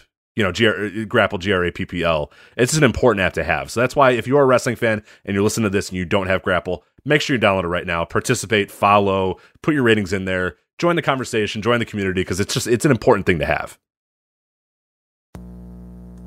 Yeah, it's important for to me to have resources like that. Historically, crowdsourced opinions on this stuff. Yeah, if you're into that sort of thing, not everybody cares about match ratings, but if you do, it's good to have as many sources as possible to look at. When you're looking at a match from 12 years ago or whatever, to see what people thought in real time. And one of the cool things too about Grapple that we always say as well is that you can go back in time too and rate stuff. I mean, not everything from classic pay-per-views is up there, but most classic old WCW, most classic old WWF stuff, a lot of classic old All Japan stuff is up there as well. So it's not like if you're a guy who I'm not watching current wrestling all that much, I'm watching a lot of old school stuff. Well, they have you covered there too, and that's a cool way too to also if you're going back and watching a show and you maybe don't want to watch the entire show, okay, what was good from the show? I can kind of find out right away. So that's another way. It's a super important app to have, and it's a great app. And we have valued their support over this last year or so, year plus at this point. So make sure Google Play, App Store, GRAPPL to download the Grapple app. So all right, Joe, AEW Revolution. So I was there live. You watched on pay-per-view. Overall thoughts watching on pay-per-view. Maybe before we kind of go match by match, what do you think of the presentation as well? Because I can maybe give you some of the live thoughts of the presentation, how it sounded, how it looked, how the crowd was, all that sort of stuff. But from you watching it on video or watching on pay-per-view, what was your take on the presentation of Revolution? It all came across Major League, and it was a good presentation. I don't have extensive thoughts, positive or especially negative on it. I think they've come a long way in their short history. Their first couple of shows, there were some messy production issues that, that's to be expected. These people are all working with each other for the first time. But this all came off big. The one thing is it didn't feel like a Dynamite. And that's important. You don't want your pay-per-views to just feel like, an episode of your television show that's an hour longer that we're all paying $50 for. And I think that's what happens a lot of times with some of these WWE pay-per-views now. They don't feel any different than Raw. They all look the same. They all feel the same. And this definitely felt like a major event. There was a buzz to it, and I thought the production was solid. Yeah, from my live perspective, I went to a Dynamite episode in November, and obviously I went to All In, and now I went to Revolution, and seeing the progression from where they've gone. All In doesn't really necessarily count because there's a lot of, obviously it's Ring of Honor production, all that sort of stuff. But going from this, from Dynamite to Revolution, a huge step up. I think the venue was a lot better. I like Winchester Arena a lot better than I like Sears Center. I think it has a really loud kind of barn atmosphere to it, which is cool because like when people are loud, like you can hear it, it really vibrates in the arena. It just, to me, it just had a better sound than the Sears Center had. And in terms of like production wise, it just seemed like everything was way more tight than it was in November for Dynamite. And November, especially it being a TV taping, there's always those sort of issues, especially pretty early into the TV taping run. But like everything felt like everything looked better, everything sounded better, everything just kind of, it just kind of felt better, felt like a much more professional operation. Where they were from in November all the way now into, late February, March. It's just, I can't say enough about that. I mean, you walk into the building, everything was done well. They had, staff members handing out stuff. Everybody got like an LED, wristband. I think you saw that on the video as well, where like lights were going on. So you could put this wristband on and then they would turn lights on at certain times. Like just little touches like that were really kind of cool and really nice. And the arena looked good. The ramp looked good. The ring looked good. The video board looked good. And it's like, all right, yeah, here we go. Like this is, they're figuring it out now. They're figuring it out in terms of booking wrestling. We'll talk about that throughout this show. They're figuring it out in terms of like how to produce TV wrestling. And they're also figuring out the production as well. So I can't say enough about how good this was a production. I mean, this was just every bit as good as any WWE production I've been to, which is saying a lot because those guys, they're the best in the business. I mean, they're one of the best in the world in terms of live event production. WWE, nobody does it as well as they do and as polished as they do. And AEW, they might not be right there yet, or might not be all the way there right, yet, but they're goddamn close, and that's saying a lot for a company that's less than a year old at this point. Yeah, I agree. The only issue I have with WWE's production is I'm tired of this style. It's samey. Yeah, they've had the same stuff now for 15 years, so. It's not like they don't do a good job on a, technical level. It's very well produced. You're just tired of the same basic stage and the same basic presentation and all of those things. That's the issue. Yeah, absolutely. So let's get to the show itself. So the pre-show, I don't have to really mention the pre-show all that much. The dark match, which I believe people saw this week on AEW Dark, is Britt Baker and Penelope Ford versus Riho and Yuka Sakazaki. pretty good back and forth match. Nothing you really need to care that much about. And then the Dark Order defeated SoCal and Censor. Now, has that appeared anywhere yet, that match? I haven't watched Dark this week, and I didn't watch the pre-show. This aired. Okay, so that's the distinction then. So the Britt Baker penalty that was on Dark this week, and then the pre-show, it was kind of the Barker channel type thing where you could watch it. Okay, so that's it. So that aired to everybody. So everybody did see that one. Okay, that's fine. Nothing you're gonna blow. Nothing to go out of your way to watch either of those matches. Fine matches, but yeah, nothing like you absolutely have to go out of your way to see. So the pay-per-view started kind of surprisingly, I thought, with Jake Hager and Dustin Rhodes leading it off. Were you kind of surprised that was the match that they decided to kick the show off with? Yes, because I thought Allen and Sammy for sure, right? Absolutely. That was 100. People were asking me, "Hey, what's going to be the opener?" I said, well, "There's no question it's going to be Darby and Sammy. These are WCW kids. We're talking about Cody and Tony and those guys. Yeah. They know what starts a pay-per-view. It's high flying. It's big stuff. It's bombs. It's that sort of stuff. So I thought 100% it was going to be Darby and Sammy. Well, it's also the way they've been starting their TV show for the last month. Right. Oh yeah. Of course. So yeah, I thought that'd be the opener. Yeah, this was a very surprising opener. But what do you think of Hager and Rhodes? Well, Hager's just not very good. No. I was going to give him the benefit of the doubt, but it's like he was horrible. His indie run was horrendous. Remember? It was. Oh, I do. Runs. Yeah, just low effort and just not good. And I thought he would do very well outside WWE. And I don't think it was maybe an issue of motivation just as much as I just don't think he's very good. So he's a guy that I wouldn't put in a lot of matches moving forward. I know he wrestled on TV this week, and they've got the standing choke. They're trying to get that over as a finish. I get it.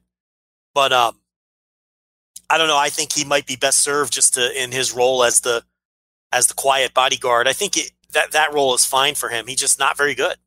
So I didn't think much of this match. I thought it was just an average match. Yeah, I thought it was fine, but I went 2 3/4 with it. I couldn't in good conscience go any higher than that, really.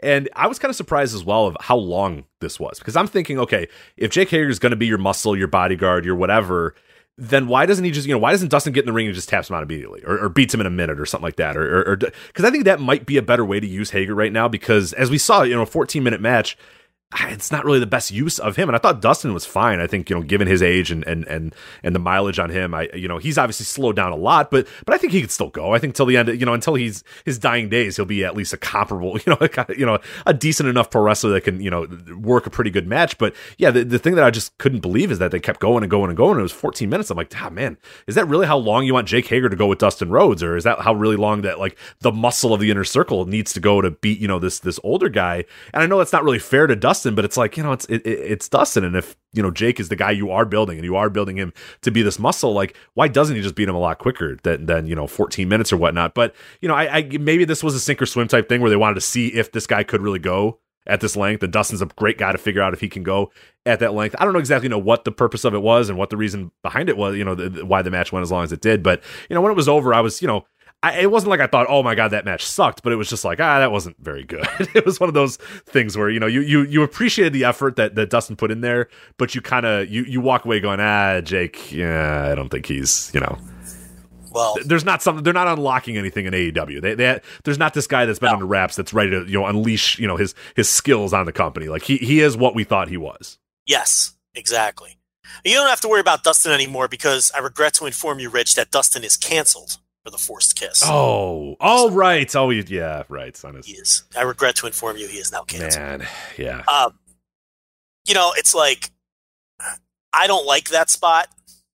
I have no use for that spot. They should never do that spot again. But at the same time, that is such a thing that Twitter cares about more than the rest of the world does. I mean, the arena popped for it, number one. Nobody cared live. Nobody gave a shit. And nobody cared. No one cares. I mean, it's just now, listen, that's not a value judgment. I'm not saying people shouldn't care. I'm telling you that people don't care.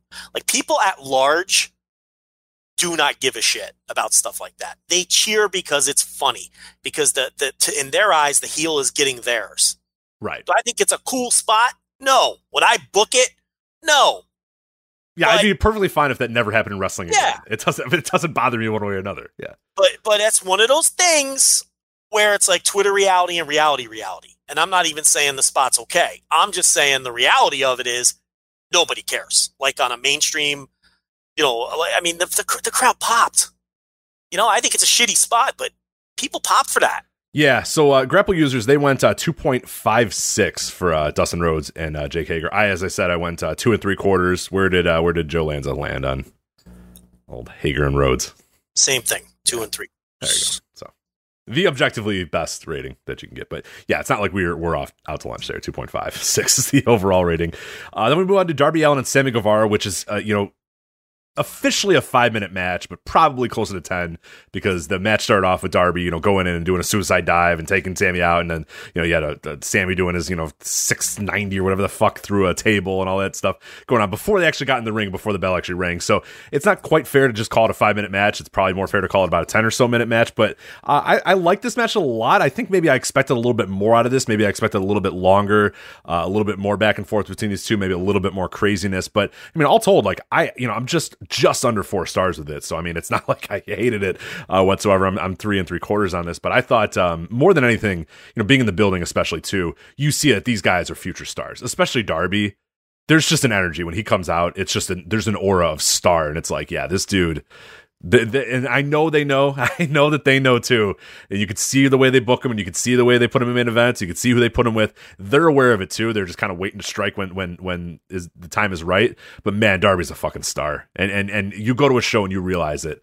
There's people. I mean, like us, and we talked about it last week in our preview. It's not just the men. It's like the women, the children. They fucking love Darby Allin. Man, he is so over and so great. But what do you think of this match, and what do you think of the presence of both Darby and Sammy?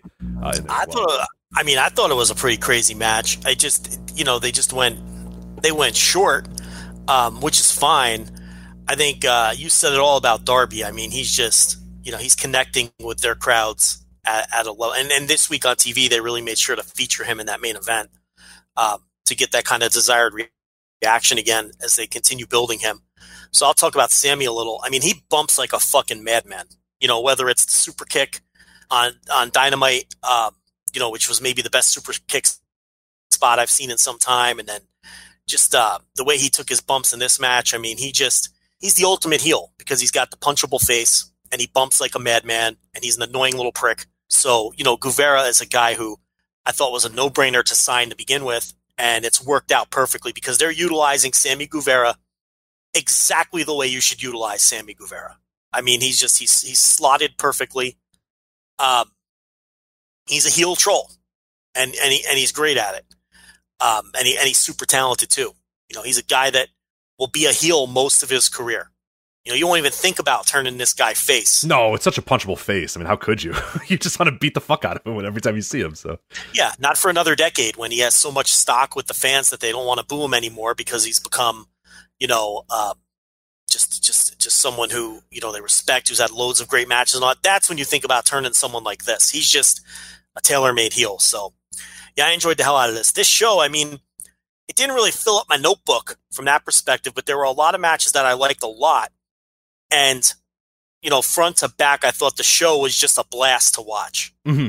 No, it was an incredible show live. And one of my buddies, it's the same guy I went to Money in the Bank 2011 with, and he turned to me and he said, it's not quite that show, but man, it's close. And him and I have probably been to 30 wrestling shows at this point in our lives. Like, we go to every show together, and he said that same thing. He was like, it's not quite Money in the Bank, but man, it's real close. Like, it is fantastic. I mean, and it was kind of the Rich Kraetsch special in a lot of ways, where like, no, maybe there wasn't like a ton of match of the year contenders. It wasn't 3. It wasn't like a Wrestle Kingdom where when it's over, you're like, holy fuck, like there's 4 or 5 matches here that are going to be like, end of the year. But every single match I thought had something to give and some sort of value. And the matches that weren't very good were kept at least relatively short, or you forgot about him in short order, like Hager and Rhodes.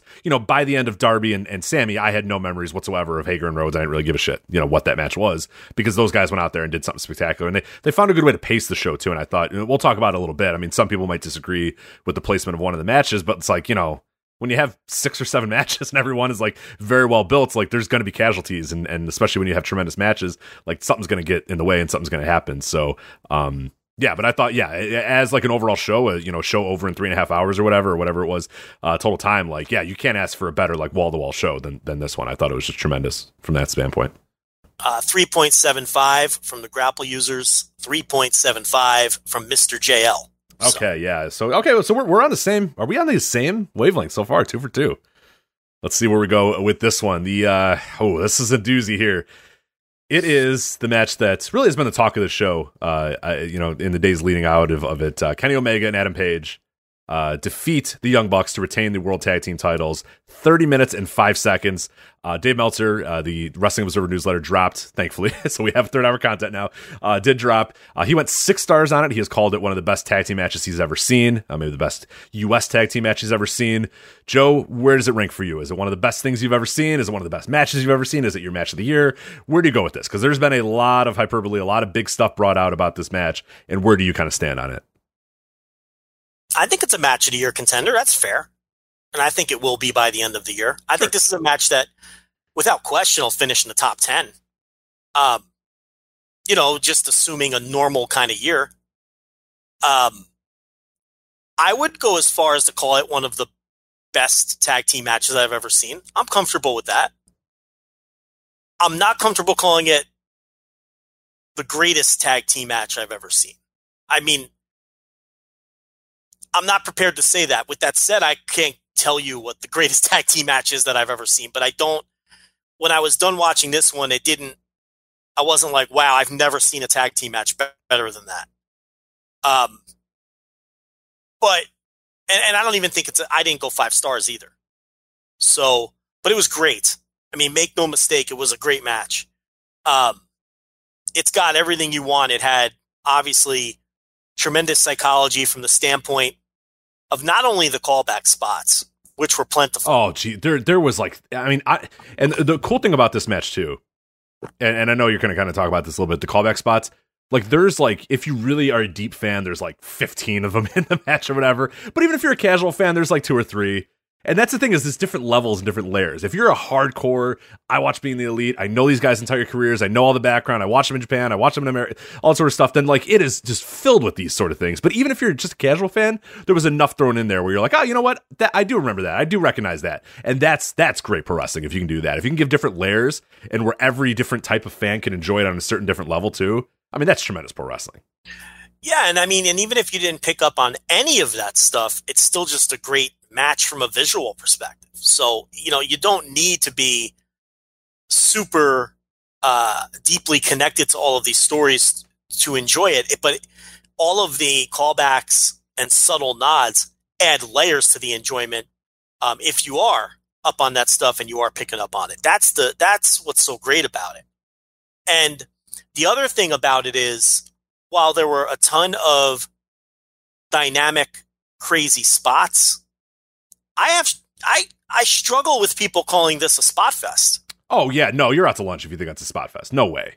Because of the way it was paced and the amount of room the spots were given to breathe.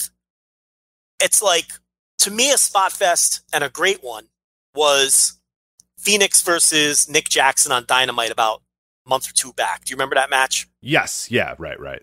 It's a spot fest. Oh, absolutely. I loved it, but yeah, it was. Yeah, it's a great spot fest. Spot fest can be, I like a good spot fest, and that's what that was.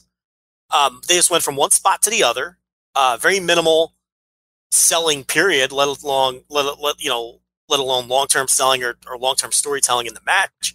That's spot fest to me, just to give a recent example. This was not, I can't call this a spot fest because of the way the match was paced. And the big spots were given room and given plenty of time to sink in, and they took Hangman out on the what do you call it? The rampway, I guess. Yeah, they did the not the Meltzer driver, the whatever the hell the other one. Driver. Indy Taker. Indy Taker. Yeah. And he sold forever. And you had Matt Jackson's back stuff and peppered in as well. And just because the high spots are dynamic doesn't make something a spot fest. Right. That's not what a spot fest is. A spot fest is a match where you're just not registering anything. And this was not a match where things weren't registered, and they weren't even going at a hard pace. They really weren't. Because I rewatched this match and I was actually taken aback by, I thought the pacing was good the first time, and then the second time I watched, I was like, wow, the pacing wasn't good. Pacing was great. Yeah, I agree. And, and that's really, and the other thing is there weren't as many near falls as people think. No, there really wasn't. And that kind of surprised me when I did a rewatch as well, because in my head, I kind of, watching it live, I kind of thought there was a bunch of that, but then I go back and watch it, I'm like, really, honestly, there was 5 5 or 6 like important near falls, and otherwise there wasn't a lot of other ones. It wasn't like they were going for. I don't even know if there was that many big ones. I mean, there was probably 5 or 6, but there might have been 2 or 3 that were truly big ones that you bought into. Right, but it wasn't like they were just going, every time they were doing a big move, go for the pinfall, near fall, and then wasn't this at all. The last 10 minutes of the match wasn't bomb pin 2, oh no, bomb pin 2, oh no, like not like an NXT show or whatever. So I agree. I was kind of taken aback by that too. So I think sometimes people get blinded by dynamic spots and conflate that with, this is a spot fest with a million near falls. That's not what this match was. So it was it was an excellently worked match with a good, self-contained bell-to-bell story, with Hangman being taken out and everything. Plus that all the layers, if you were into that, it had it all. I mean, so I'm really not uncomfortable saying it was one of the best tag matches I've ever seen. I'm not comfortable going all the way and saying it was the best tag team match I've ever seen. And I'm not even going 5 stars on it, because when it was over, I knew it was great and I knew it was going to be the match of the night. Nothing was going to top it. But I didn't have that instant feeling of, that's one of the best things I've ever seen in my life. I've got to give that 5 stars. Right. And we always end up doing this when we almost go 5 on something. You have to understand, I thought this was phenomenal, but it's like 5 stars is different. That's just a different kind of match. It's got to be one of the greatest things I've ever seen for whatever reason. It's close. So I went 4 3/4 on this.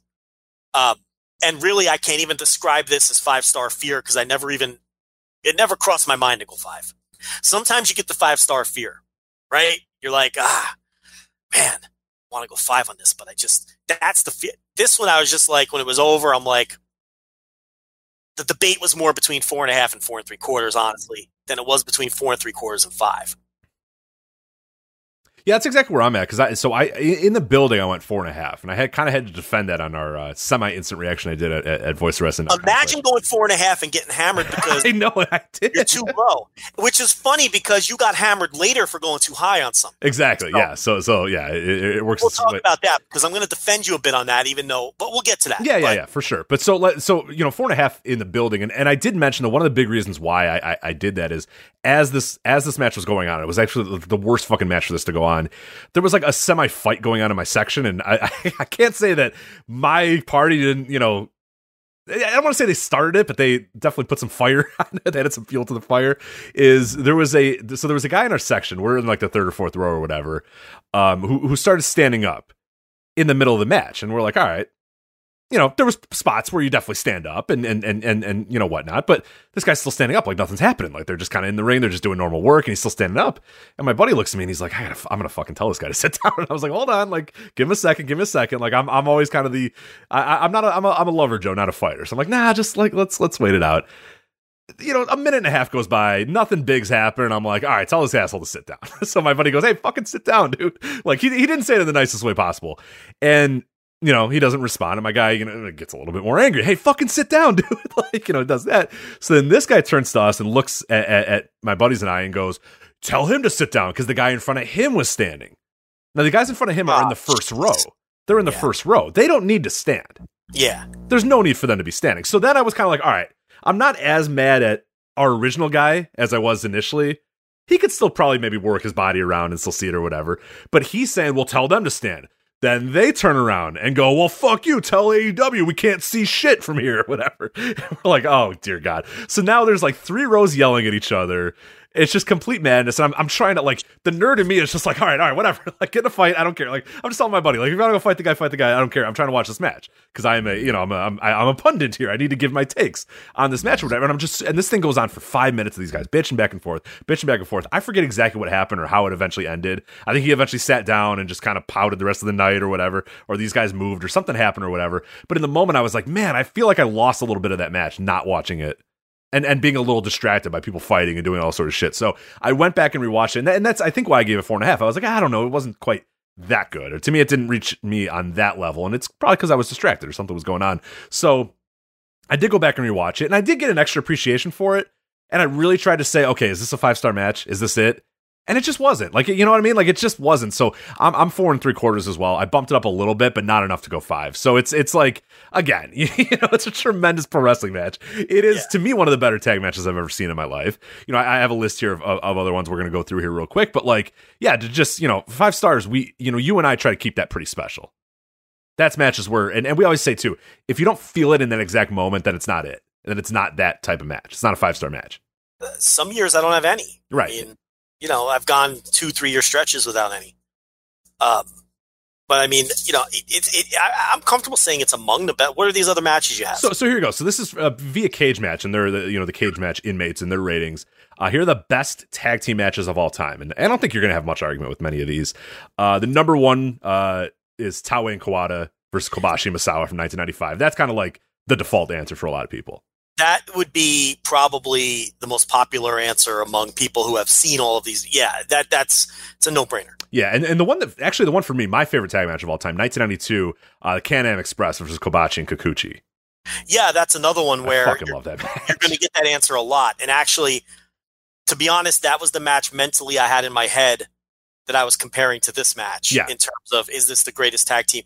I can't definitively say that this match was better than that match. So I can't sit here and call this the greatest tag team match of all time. No. Number 3, maybe cheating a little bit, but the 6-man tag match, that's the Dragon Gate 6-man at Ring of Honor, March 31st, 2006. That's 6-man, that's trios. I don't quite figure that out. So, that's a match where it's so much of what it meant more so than even, look, the match was great, but it was just because it was so different and new to everyone that was there. Right, the context of it was so important. That's a special place and time, and it's a different deal. I would throw that out. So, Cage Match inmates, if we're throwing that one out, number 3 is this match, Page and Omega versus the Bucks. I mean, keep reading them because I don't think that's necessarily unfair unless you like, oh yeah, those are definitely better. So now there's unfortunately just a bunch of All Japan 90s matches here. Taue and Kawada. And also, let me jump in. Also, we're going to have some recency bias. It'll probably drop a little. Sure. Oh, yeah. That's all people in the moment rating it and all people, excited immediately after the show rating it. I will say it has, more ratings than all the matches I mentioned before. Taue and Kawada versus Kobashi and Misawa has 168 votes. The Can-Am versus Kobashi and Kikuchi, that's 128 votes. This one already has 264 votes. So it's pretty high in terms of that. So, well, it's also a modern match that happened in real time. Yeah, exactly. Where those other matches, you have to go out of your way to go back and rate that because Cage Match obviously didn't exist when those matches happened. So I understand that. But yeah, for sure. But I still think it'll drop a little, over the course of time. But anyway, what else we got here? So just a bunch of random All Japan matches that, Taue and Kawada versus Kobashi and Misawa from 94, Taue and Kawada versus Kobashi and Misawa from 93, Taue and Kawada versus Akiyama and Misawa from 96. Yeah, some of these will bleed together a little as because you're talking about matches that are almost 30 years old, and a lot of them have the same participants. So it's like you're reading these, and only one of them jumped out at me as, oh, yeah, I remember that specifically. The others, I probably have to look at the card. And yeah, so anyway, what else? So we moved to WWE here. Best 2 out of 3 falls, DIY versus The Revival from 2016. Oh, it's a great match, yeah. Fantastic. That's a great fucking match. Yeah. That one's in the top 10, or honestly even higher. And what's funny is I don't even know if that's my favorite NXT tag team match. No, I was going to say, I think my favorite one, as I'm thinking about this, is Revival versus American Alpha. I was going to say the same You were there live. Were you there live, or did you go to that show or just watch it?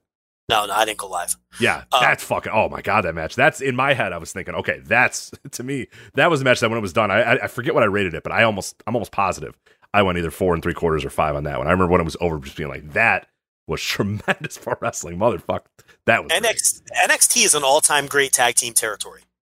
To me, you could put NXT right there with 90s All Japan, Mid-Atlantic in the late 70s, whatever other great tag team territories you want to talk about. NXT is right there. Kenta and Ishimori versus Ibushi and Marufuji. That's a tremendous wrestling match as well.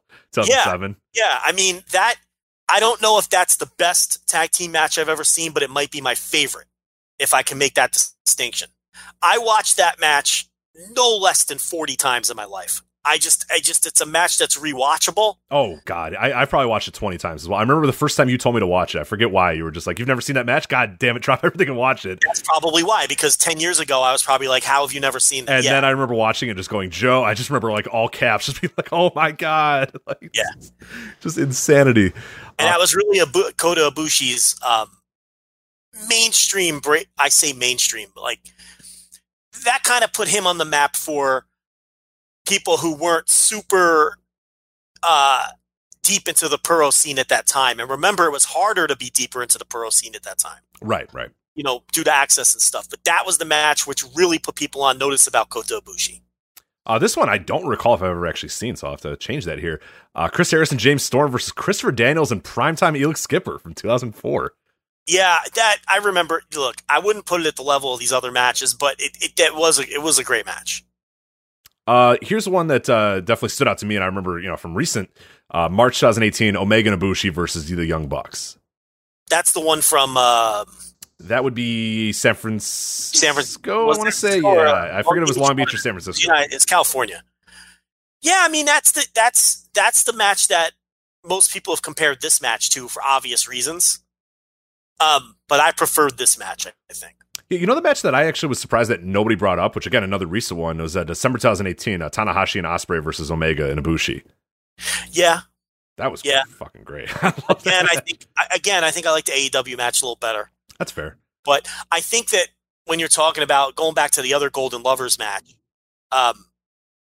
it's like when you get a match deeper in the series, because you're going to have all those callbacks and stuff, provided the quality of match is similar, you're always going to go with the one that happened later, right? Because it's deeper, is provided the work is the same, because you're going to have more depth in terms of the callback. And these are wrestlers who love to load their matches with this stuff. So, because they're fucking nerds and they love to pack their matches with that kind of history. And then there was also the TLC match from WrestleMania X7 too, the Dudleys and the Hardys and Christian. Like, I love those matches, but they're hard to like rate on the same level as. Like the Dragon Gate match, I would throw it out because it's now you're talking about a car crash match and also the first of its kind and all of that. That again, like the Dragon Gate match, it's more of a there's a lot of intangibles there that it's just you can't. How can I compare that to these All Japan tags? Right. I can't do it. Maybe you can. I can't. Then there's one that I feel like I haven't seen in a while, and I need to change that. Tenru and Kawada versus Hansen and Gordy. I remember watching it and loving it, but I can't I don't remember all of it, and I think I need to watch that. Cause I need a date. Right up my alley. That was December to 1988. So this is before Tenru left to go to SWS or whatever. So versus who is it? Tenru Kawada? Tenru and Kawada versus Hansen and Gordy. I don't remember that. Yeah, I gotta change that. I'm not even sure if I saw it, to be completely honest. It's not ringing a bell. Does this ever happen to you? You're like, oh man, people are talking about this thing. I'm going to go watch it. And you put it on, and in the first 3 minutes, you're like, I know this now. Yeah, of course. Yeah, I'm probably going to remember this one, too. Because I'm like, right now, I have no recollection of it, but I'm such a big Tenru fan that I'm sure I've watched it and loved it a bunch of times. I just can't in my head think of it. And then you turn it off. You're like, I don't want to. But sometimes you do that, and you're like, I don't think I ever fucking saw this. And then you fucking discover it. That's how you discover shit. So I don't remember that. It's not ringing a bell. I do that with a lot of I'll watch stand-up comedy on Netflix a lot, and what I'll do is I'm like, oh, I've never seen this one, and then literally 40 minutes in, I'm like, fuck, I remember this joke. God damn it, I've seen all this already. That's the worst, is you get deep into it, and there's little things where you're like, oh, that's kind of familiar, but nah, I haven't seen this before, and then deep into it, there's a joke, and you're like, oh no, I've watched this entire thing already. God damn it. The worst part about that is not that you wasted 40 minutes, it's that why does my memory suck so bad? Right. Why are the things I do not being retained? What's the point of waking up in the morning? Because I obviously can't remember anything. That's the part that bothers me. And you've been having a lot of existential crises. I have been. Same thing, if I forget where I left off, if I'm watching a show and then I forget about it for a couple months and I go back, it's you try to figure out what episode you left off on or something like that. Forget it, yeah. And it's I'll put on an episode and what you're talking about will happen. 30 minutes in, I'm like, oh, I did see this one. And then I'm like, well, if I don't remember, does it count? Right. Has it? Yeah, right. And then I'm like, maybe I should just go back to the beginning of this season because I don't remember any of this shit. It's all new to me. So what the fuck is the difference? And then I get depressed. I'm like, well, then what the fuck's the point of watching anything if I'm not going to retain it? The same thing happens with books. People will be like, hey, did you read that book? I'm like, yeah, I read that. And then I'm like, I know I read that, but I don't remember. I can tell you one thing about it. Yeah. So why did I waste 6 days reading, fucking whatever the fuck? I don't remember. I didn't retain any of it. I'm getting depressed now. I'm gonna have to go for a walk later because That's fine. Well, no, hopefully it's not off a what is it, a short pier? What's the terminology that you do a long walk off a short pier? Don't do that. Nice walk. Nice walk around the block. No, I'm just saying take a walk around the block. Yeah. Probably nice weather out there in Texas right now, right? Or is it? Oh God, it was beautiful today. Oh man, I tell you, Jeremy Sexton, he left at the wrong time. He came here. He was here for like what? Just tornadoes and shit. Right? Yeah, he came. It was still like sweatshirt weather and everything. And he left like a couple days ago. And today, Rich, it was fucking 79 with a nice breeze. Man. I'm like, shit, this is gorgeous, And I think he went to Florida because I think he's staying there through Mania. But nice fucking life, right? I was gonna say, yeah, all winter long to get out of Wisconsin, right? Not bad. Anyway, Grapple. Grapple. Yeah, what do they have for this one? 4.77. Okay. It's funny because when I put in my rating, I put in my 4.75, and I'm like, I just took the rating down. It's kind of fucked up. A match is rated so high, you put in a 4.75 and you're dragging it down. 753 people have rated that match. Jesus, that's so many. Because people like to rate good matches. Nobody rates like, I'm going to give you an example. Well, the next match that's coming up is, Yeah, 210 less people rated the Nyla Rose Chris Statlander match because it's not fun. It's not as fun to put in a shitty rating, But, yeah, it wasn't good. I don't think anyone would argue it was good. To me, it's like they were wrestling in quicksand. It was so slow and methodical. Like, not even methodical. Methodical is the wrong word. Because oftentimes, if a match is methodical, it's on purpose. Randy Orton wrestles methodical. Not because he doesn't know what he's doing or he's bad. It's just his style. This was just slow. Because it just wasn't good. And it was sloppy. And Nyla Rose almost murdered Statlander on the finish. It was very scary, very dangerous looking. This wasn't good. Didn't work. Crowd wasn't into it. And you could argue it's because of what I had to follow. I'm sure that'll be the topic of our conversation more than anything else. I have a lot to say about that. But yeah, this is not a good match. It was the worst match on the show. And I don't have anything good to say about it. And also, I'd like to add, if you want to make everyone mad, let's make everyone mad. Yeah, let's do it. Go ahead. Statlander, I'm kind of off the ship. When she brought her in, I was like, they got to build to her to win the title. She's just different here. It's not the same as on the indies for whatever reason. And I don't think she's ready anymore. And I know people say she had the flu and all that. I don't want to hear it. I've seen enough of her in AEW. It's not just this match. It's not like she's bad, but she's not registering the same way she did on the indies. And I don't know why. And I'm not going to try to make up a reason. She's not working for me. I don't think she's particularly charismatic in this environment. And quite honestly, I don't think, excuse me, I don't think her work has been that great. I've seen her do much better work on the indies. So I'm not saying I'm giving up on her. That's ridiculous. But I'm saying I'm pumping the brakes a little on my previous thoughts on Chris Statlander. But go ahead. Yeah, so unfortunately, and this might be a topic of conversation as well, I didn't see a second of this match live because it wasn't because it was this match. It was because maybe it was, and we'll talk about that a little bit. I mean, this was the least built of the matches on the show, and knowing, what was coming on the show, what we'd seen on the show, what the rest of the show was going to be, in my head, I'm thinking, okay, look, if I'm going to go to the bathroom, I'm going to get a drink, or I'm going to do anything else, this is it. This is the last time I can go. So I went and did it. And my thought was, okay, the second the tag match was over, I saw them get out of the ring. I saw Paige kind of hint towards maybe doing the buckshot and then just kind of having Kenny walk out with him or whatever. After that sort of stuff all ended, I said, okay, cool. I'm going to run to the bathroom and I'll be right back and I won't miss that much of the match. Well, it turns out me and about 11, what felt like 5,000 other people had the exact same idea of, hey, let's all leave at the same time and go to the bathrooms, because the lines for the bathrooms and the lines for the concessions were unbelievably large during this. And I got up during one of the other matches as well, and there was half the line. I was in and out, and I was back in my seat in a minute. Here, it took me literally, how long was the match? 13 minutes or whatever? 13, 14 minutes. I got up when the second Paige and Omega went through the curtain, and I sat down when Nyla Rose got the 1, 2, 3. It took me that long to just go to the bathroom, and everybody else had the same idea.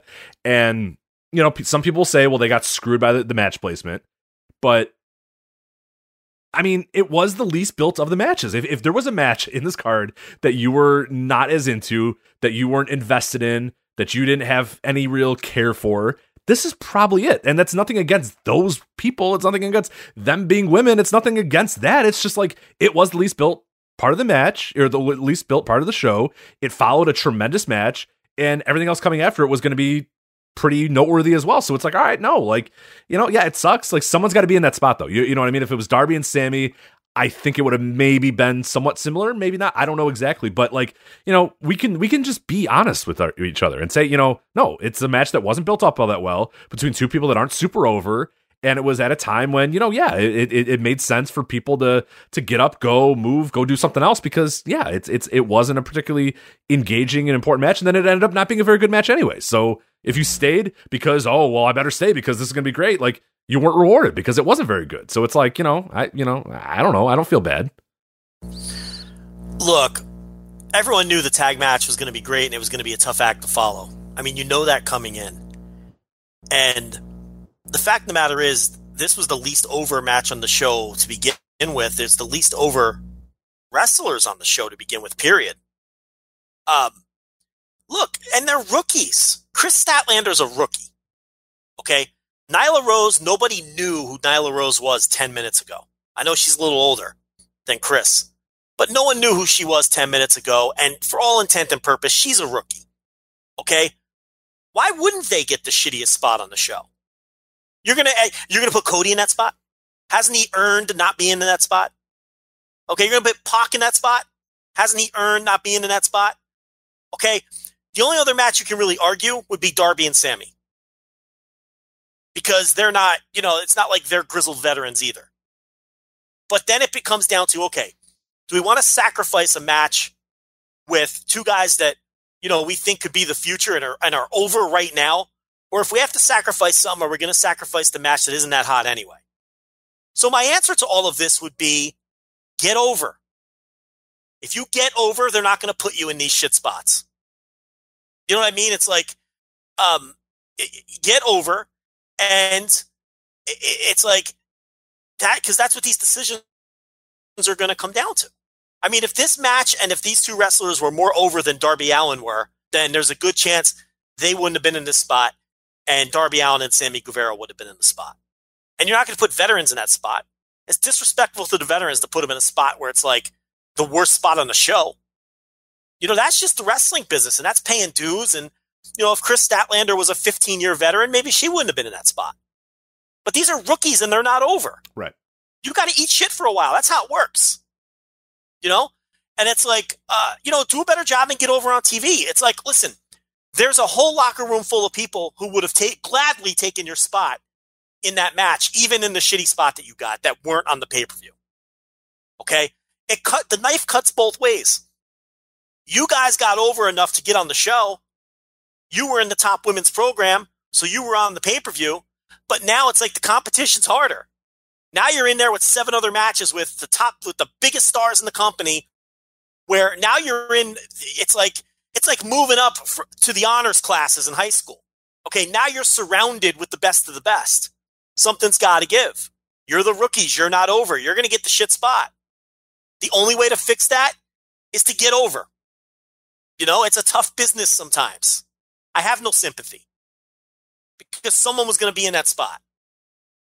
Get over more on TV. They'll keep you out of that spot.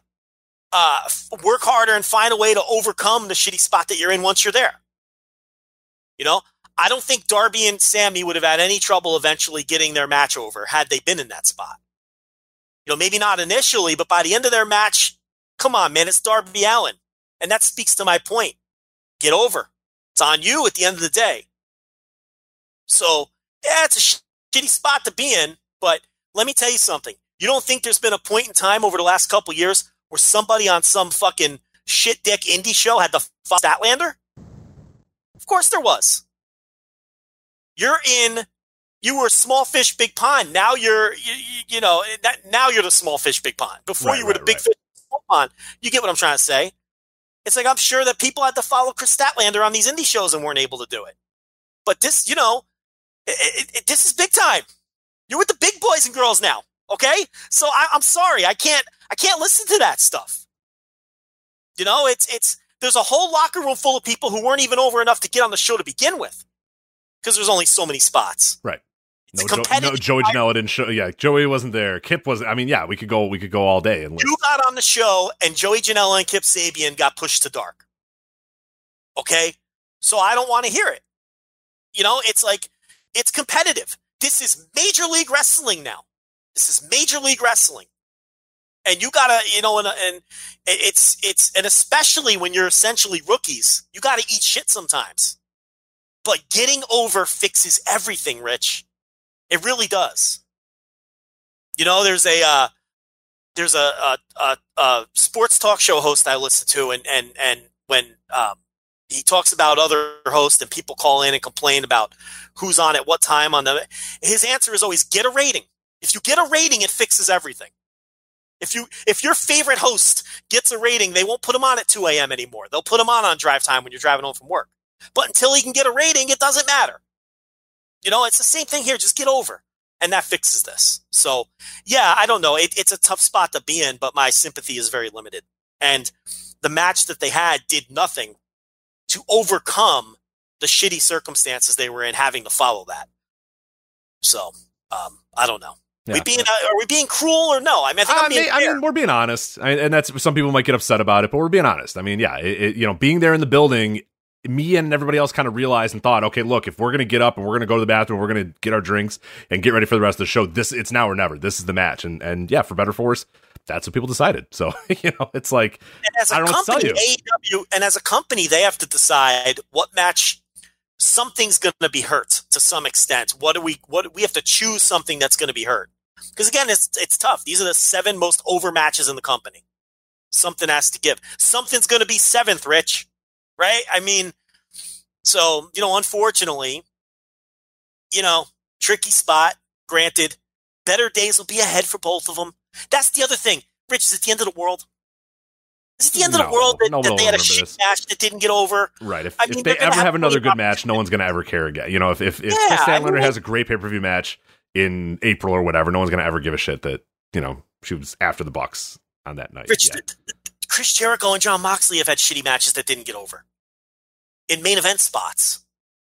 It's not the end of the world. It's not a big deal. They'll live. They'll be okay. It's a great learning experience. And it's every veteran on this card was in that spot at one time or another and ate the shit that came along with it. So anyway, I went 2 1/4. What'd you do with this one, Rich? I didn't see it. Yeah, I never saw it. Yeah, I didn't get a chance to go back and rewatch it either. So sorry, but Grapple also went 2 1/4. So that's how you spot on with the consensus tonight. Jeez, we're nailing it. Yeah, here we go. All right, we'll move on now to MJF versus Cody. 24 minutes 40 seconds. MJF gets the win, and Joe, I was on crack because I thought this match ruled live. I went back and rewatched it and thought, okay, hold on. Let me see. People were saying, oh, you're ridiculous. No, this match sucks. No, this match was terrible. Yeah. All this sort of stuff. So I went, okay, yeah, maybe I was in the building. It was hot in the building. I enjoyed it. Me and my friends enjoyed it. We all liked it. I thought it was, I went 4.5. I went in the building. I had it exactly the same as I had the tag match.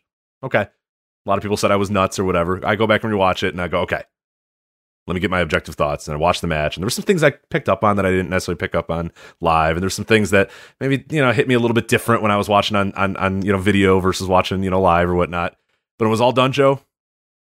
I'm not changing my rating. 4.5 still. Stick by your guns, man. I liked it. That was good. I'm sorry. I'm sorry if it offends you that I thought this match was good. I'm sorry if it offends you that I was into the story. And I thought all the complaints I saw and everything that I saw about the match and, oh, this is that. Yeah. I don't know. They just didn't really land with me the same way. You know, I didn't think MJF was out of his league here. I thought he was fine here. I thought he was really good here. He's a great live wrestler too. He just does the little things so perfectly live as well. I thought Cody had an intensity to him in the entire match where people said, "Oh no, he didn't." And I don't know. I thought it was well worked. I thought all the spots were well done. I thought all the stuff with Brandy and Arn and Wardlow, all of it was like it was completely, you know. Whereas the tag match was like one type of great wrestling match. In terms of like thick layers of stories, great moves, smooth work, all that sort of stuff. Whereas this one was a little bit more rugged, a little bit more edge to it, but it felt like a really good, like old, like 1990 WCW match where there's a lot of bells and whistles and stuff, but it could still be a very good wrestling match. So yeah, when I was done, I was like, okay, I really, honestly, I tried to watch it saying, okay, Rich, hate this match because everybody hates this match or everybody thinks that you should hate this match or whatever. And when it was over, I said, fuck all of them. I like this match. I don't care. 4.5. Fuck you. Hey, let the man live. Guy liked the match, you know? It connected with you. I think a lot of it, too, and this is always going to be the case with MJF, is people are waiting for him to be something that he's never going to be. It's just, if you're waiting for these work rate specials, you're never getting them from this guy. That doesn't mean he's not going to improve or that he can't improve, but he's always going to be this kind of match. This is what he was on the Indies. You know, MJF wasn't going out there, putting up match of the year contenders when he was on the Indies. He got over because of his character. And for all the same reasons he's getting over now is how he got over on the Indies and ended up being a main eventer on the indie scene at a disgustingly quick pace and ending up, as a Major League Pro wrestler by the age of 23 and 2 years into the business. And it's like, people dumped on this match like it was the worst thing they've ever seen. And it's like, I didn't like it as much as you did. But at the same time, it was exactly the kind of match I was expecting.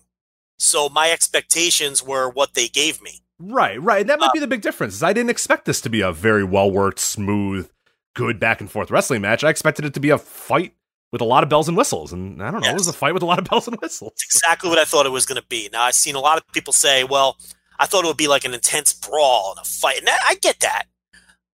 But I wasn't expecting that. I was expecting, like you said, a lot of bells and whistles, a lot of, territory style, bordering on overbooked. Because it came close to annoying me from that perspective. Oh, for sure. Yeah, no doubt. But it didn't cross the line for me, but it walked the line. And MJF's matches always do. But this is what MJF is, and some people are never going to dig his shit, and I get that. Sometimes I don't like his shit, but I think he's just so different from everything else on the roster, and really so different than a lot of wrestlers in the world, period, today. And I think people still are expecting something that they're not going to get with him. So I think that has something to do with it. Now, on the pay-per-view, I saw a lot of people saying that it didn't come across heated, and I don't know. I mean, I didn't have that thought when I was watching it in real time. It definitely wasn't the case live. It was fucking heated live. I mean, but again, maybe it's because this was the match I was expecting.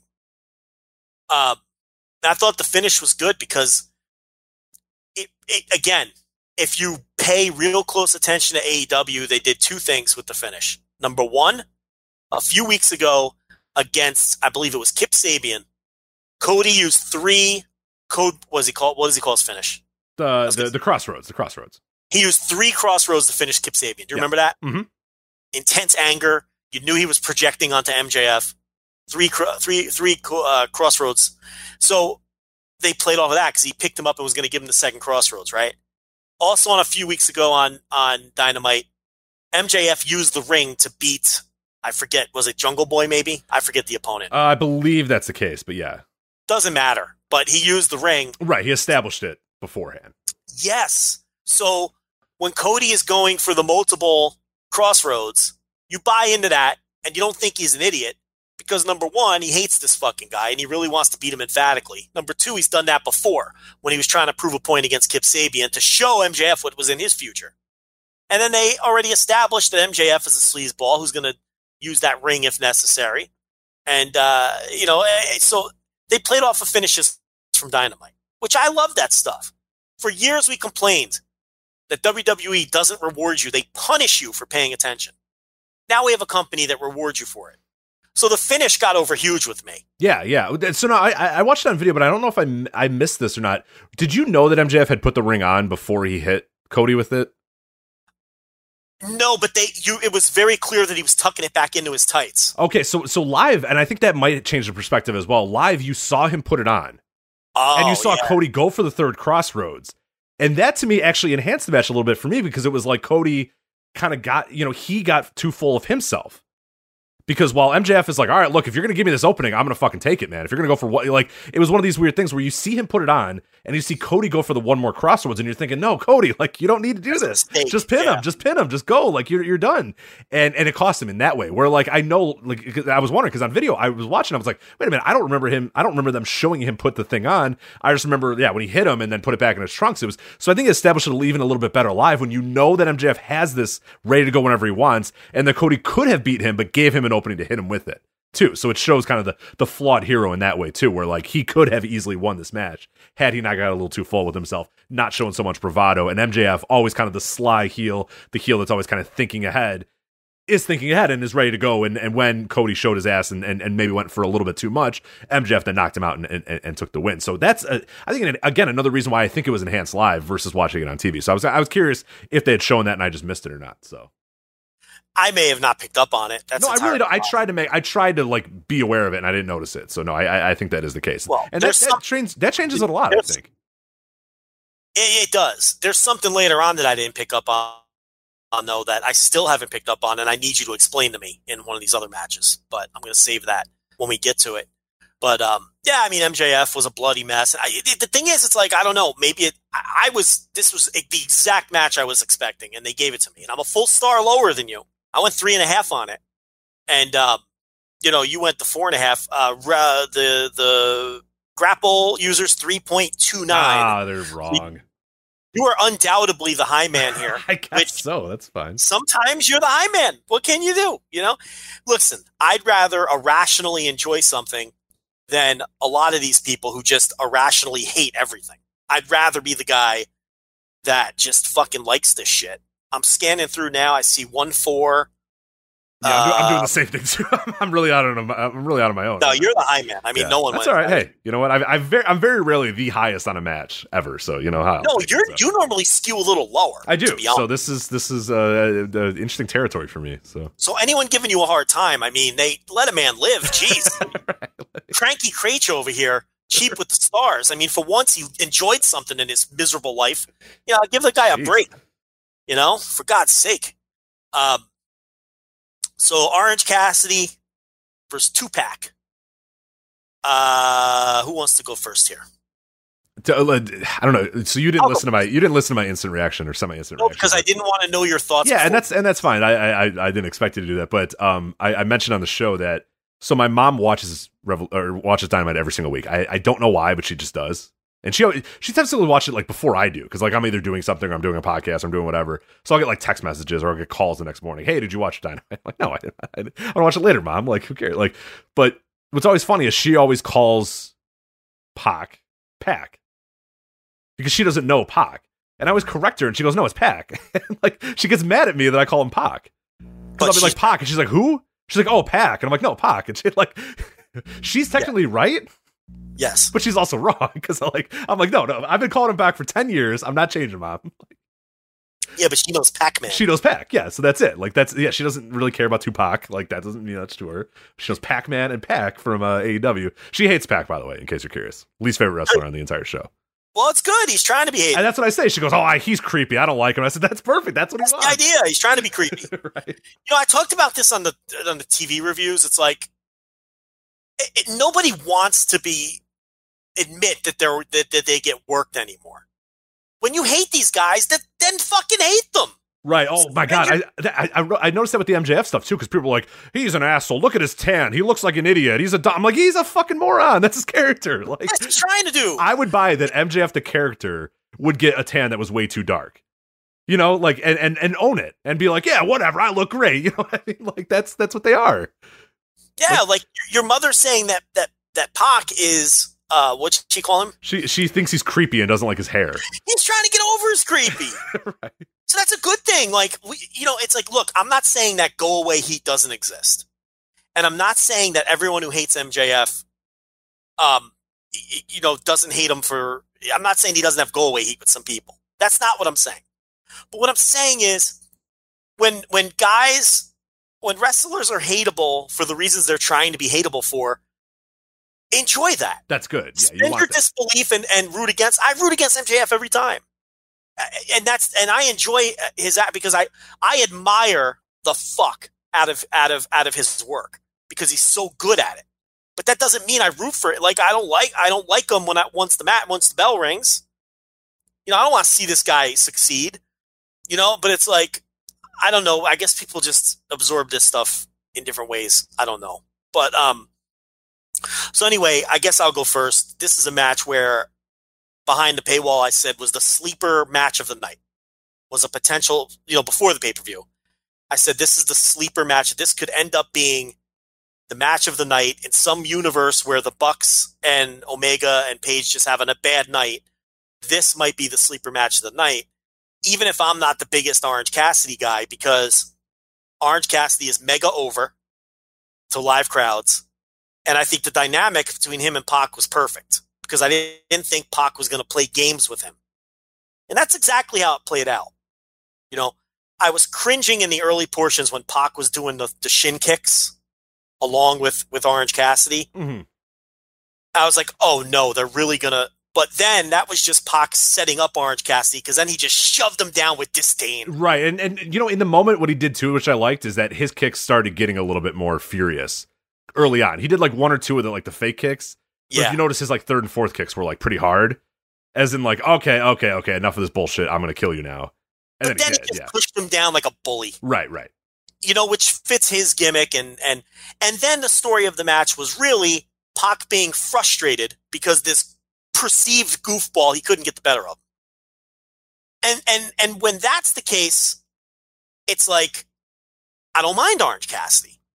What I hate about Orange Cassidy is sometimes on the indies where he has these matches where it's just literally 15 minutes of shtick. Right. Where the opponent is participating in the shtick and they're just out there doing a vaudeville routine. I have no interest in that. I think that flat out sucks. And a perfect example is the match he had in Beyond Wrestling with Kylie Ray, where I reviewed it behind the paywall if people want to read my expanded thoughts. One of the written reviews, just use one of the tags or whatever. But it's like, they did 15 minutes of Kylie Ray doing Orange Cassidy's shtick, and it was all cute, and she was putting her hands in her pockets, and she was wearing his sunglasses. And Rich, I don't have time for that shit. I'm here to see a fake fight. Fucking fight. Okay? I have very low tolerance for a comedy routine taking place in the ring. I have no interest. Right. Did you ever see the Bryan Alvarez Orange Cassidy match? I haven't. From Mania Weekend? It was kind of worked more like this, where Alvarez just kind of sitting there and he kind of plays with it for 5 minutes and then he's just like, all right, fuck this guy. And just stomps on the glasses or whatever. Cassidy eventually beats him, I believe. Yeah. But it kind of, it's the same thing where I didn't mind it too much because it was, like you said, it was guy who kind of gets lulled into it for a second and then kind of shakes it out and goes, wait, well, hold on a minute. Fuck off. This is a fight. I'm going to beat your ass right now. So. But then gets outworked by the other guy anyway and is frustrated. Exactly. And it only works because Orange Cassidy's really good. But it's like, my analogy for the Kylie Ray match was because everyone's argument to me was, yeah, but when they started wrestling, it was great. And I'm like, okay, even if I give you that, because I didn't think it was great, I just thought it was a average ass match anyway. But let's just work under the premise that Joe Lanza thought the serious part of the match was great. Okay. It still, at the end of the day, sucks because if I go to the movies to watch Goodfellas, and the first half of Goodfellas is Deuce Bigalow, male gigolo. And then all of a sudden, 90 minutes into the movie, it switches over from Deuce Bigalow, male gigolo to Goodfellas. Okay? I'm not going to say, yeah, the first 90 minutes sucked, but my God, the closing stretch was phenomenal. No! I'm going to say this was a shitty, weird, confused movie, which had two different tones that don't work with one another. So I don't understand. I am not moved by the argument that, oh, well, yeah, but when Orange Cassidy wrestles, it's fucking awesome. Yeah, but I'm already annoyed by the first 10 minutes. And it doesn't make sense that these two people would do a comedy routine together and then all of a sudden fight. It loses me. But this match wasn't that. It was more Pac frustrated that this goofball in his eyes was getting the better of him. So I thought it was a nicely told story. Do I think this reinvented wrestling like I saw some people saying?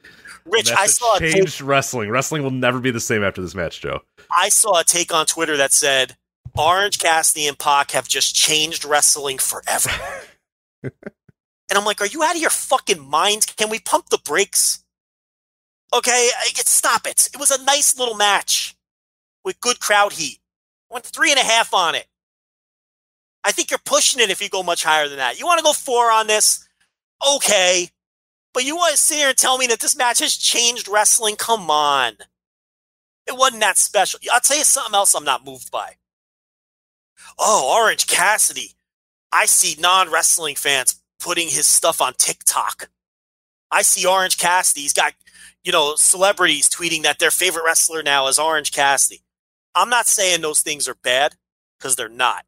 Any kind of publicity is good, but those things aren't very meaningful either. Right. Because until they start buying tickets and watching the TV show, then it doesn't That's matter. the thing. It's like, look, I'm not going to tell you it's totally meaningless and it's bad. It's not. It's good. It's great if people are putting up silly TikTok videos of silly Orange Cassidy spots. But the thing is, I don't buy that those people are becoming wrestling fans. They're laughing at the Orange Cassidy spot, and they're never thinking about Orange Cassidy. Then they're going to check out the next funny TikTok person that they see. Yeah, you know what I mean? Like, yeah. They're not flipping on fucking TNT and getting wrapped up in fucking Lucha Brothers matches. That's not happening. Not on a meaningful scale. Okay? He's a gimmicky guy that gets gimmicky attention, and that's fine. And look, I advocated signing him, even though I'm not a huge fan. It's not even like I hate it, because if it's this, it's good. I gave it 3.5. I liked it. But it's like, I advocated signing the guy. I think he's tremendously valuable, and it was a no-brainer. Okay, but this idea that he's going to break through to the mainstream, I cannot buy into. I don't think that stuff is all that meaningful. Right. I'll admit when I'm wrong, but yeah, I haven't seen any evidence of that yet. The TikTok, looking at the ratings, all of a sudden the TikTok people haven't started watching. Where are they? Yeah, they haven't started watching Dynamite yet. Where are all these so. fans that he's converting? I mean, it's a nice thing to have, believe me. But it's not like, look, we saw this with The Fiend. Because The Fiend is so ridiculous and outlandish. Now, in that case, they were laughing at The Fiend, which wasn't the desired reaction, but they're laughing at Orange Cassidy. It's not all that different. And it's like, it hasn't, so I don't know. I just don't think that stuff is as meaningful as people make it out to. Yeah, no, I'm with you. So I enjoyed the match as well. I went 3 3/4. Very good, like the best possible Orange Cassidy match, I would say.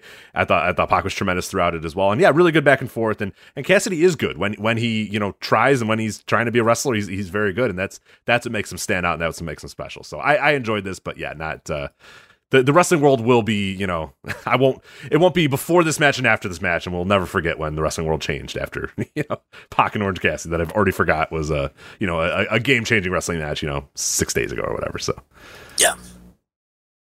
And then we have our main event. Moxley defeats Chris Jericho to win the AEW World Championship. Thoughts on Moxley winning the title?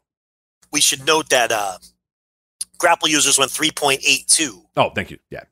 Which means that, the consensus doesn't think that this fucking changed the world forever either. Let's be honest here. So, like I said, it's a really good match. And so was the main event. I thought the main event was a really good match. I don't think it was a great match. Again, I only have one notebook, quote-unquote notebook match on this show. You know what we need to do, Rich? I was thinking about this. Yeah, what do you got? We need to sell spiral notebooks with our logo on them. It's not a bad idea. It's not the worst idea ever. You have to write that down now. You could have a literal Voices of Wrestling notebook for your notebook matches. I mean, why aren't we doing that? No, you're right. That's going to happen. Mark it up to like $10 too. It takes like 80 cents to print, but we sell them for like $10. Well, that's business though, right? No, I know. That's what I'm saying. We got to, dig into these people's pockets, Rich. What are we doing here? I mean, that's a no-brainer. How have we not thought of that before? Yeah, I don't know. Yeah, it's good call on that. So that's definitely going to happen. An email has been sent to myself that so put away $10 for the next week or so. Get your Voices of Wrestling literal notebook for your notebook matches. So Chris Jericho Moxley sadly did not make the notebook. Just the tag match from this show did for me, but I went 3 3/4 on this. Rich, I need you to explain something to me, and I've intentionally not seeked out help for this all week long because I wanted to save it for the show. I am befuddled by the big twist at the end of this match where Moxley, he could actually see, right? Rich, I don't get it. Like, if you're wearing an eye patch, then you can't see. Well, how is that a big reveal and how is that pulling one over? I am so confused by this spot. What was the... If you're wearing an eye patch the whole time, then you're negating the vision that you say you have. Why was this such a brilliant spot, and why was it the game changer in the match? Like, when he pulled the eye patch off and revealed that his eye wasn't hurt, I was so confused as to why that mattered, and then my next thought was, why did you spend a month pretending your eye was hurt? What advantage did this give him?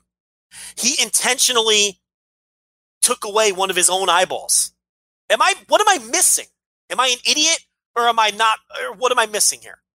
No, so I don't think the story is that his eye was always okay. I think the story was that now my eye is okay. What, for 5 seconds of the match? I'm just wore saying. The eye patch the whole time. I agree. Maybe it was a Cedric Sabalas eye patch where you could see through it. I don't know. I was a little confused as well. I'm not going to give you clarity. I'm not going to give you an answer to that. I was very confused as well. I think the idea was just that Jericho thinks my eyes hurt, but it's not. It's well enough for me to hit this final move and beat him. Maybe it wasn't good. Like, maybe what the story is supposed to be is that maybe it's not the eye isn't healthy, but it's healthy enough for me to take this fucking eye patch off and beat this guy and put him in the rear view. No, the idea was he duped Chris Jericho. Right. I'm trying to say what I think I would have done as the You're idea. You're making it work for your headcanon. Right. No, you're right. That the story was, ha ha ha, my eye's fine. Ha ha. You know what I did for my headcanon? I ignored it all. It just said that was fun. Because it doesn't make sense. I don't understand how it went over. And then Jericho on Dynamite's like, it's unfair because I prepared for a one-eyed man, but you could see the whole time. But Chris, he was wearing an eye patch. He couldn't see the whole time. Oh, jeez, yeah. I was saving this for the show because I don't fucking get it. Yeah, I'm sorry. I'm not going to answer it for you. I'm not going to answer for you. I don't either. I don't see anyone else complaining about this. And I'm like, you're all the blind ones because this was dumb. I don't understand how did this give him any advantage over Chris Jericho? In what way? I don't understand. I'm still baffled. I thought you would have my answer, but you don't have my answer. No, I have nothing for you. Yeah, the story that I had is like I said, my headcanon is that, he's just saying, "Oh, the eye is fine. I can put it away and I can beat you and whatnot." But that's the story, like you said. So it's supposed to be that. Hold on a second. This man can't perform a DDT with one eye. Doesn't hit as well. That's the only thing he did with the two eyes. It doesn't hit as well. It's like Rich, he wrestled matches for a month with one eye and won them. He won a U.S. title, right? He won them. This man won matches with one eye. Now all of a sudden, he can't do anything until he takes the eye patch off and does the double arm DDT with two eyes. I am so confused on this, and maybe I'm just stupid, but I do not understand this. Yeah, maybe someone could let us know, because I'm unfortunately not going to add any clarity to the situation for you. I was a little surprised too. See, I thought he took the watching live. I thought he took the eye patch off just because it was getting in the way and there was too much blood in it or something like that. Because that's sort of like he took it off and it was like dripping with blood or whatnot. Yeah. So that's what I was thinking, that maybe he thought, okay, look, if I'm going to put this guy away, I need to get this blood out of my eye and all this sort of stuff, and this is the only way I can win. But the idea that his eye was fine is... Okay, I think you're right, because he's taken off the eye patch, and then, like, the idea is, like, he can see during those moments now, because he's got the eye patch off, where Jericho thinks he can't see because the eye is so debilitated that it needs to be covered. Right. Is that what you're saying? I think. But here's the thing, he wrestled for a month and won matches with the eye patch. Well, the eye was actually hurt, then the eye is healed. Eyes heal. I don't think it's the idea. He just got stabbed with a spike, 6 weeks ago, but those eyes heal fast, All right. The bottom line is fucking stupid. I agree. I'm with you, yeah. This is stupid, and you gotta be fair. I mean, if this was on fucking Roadblock End of the Line, I'd drag it the way I'm dragging it now. It's stupid. Doesn't make fucking sense. This is as bad as the exploding monitor against whoever that was against. Was that Seth Rollins, Brock Lesnar? I believe it was Bray, actually. Bray. Whoever the fuck. All of it's dumb.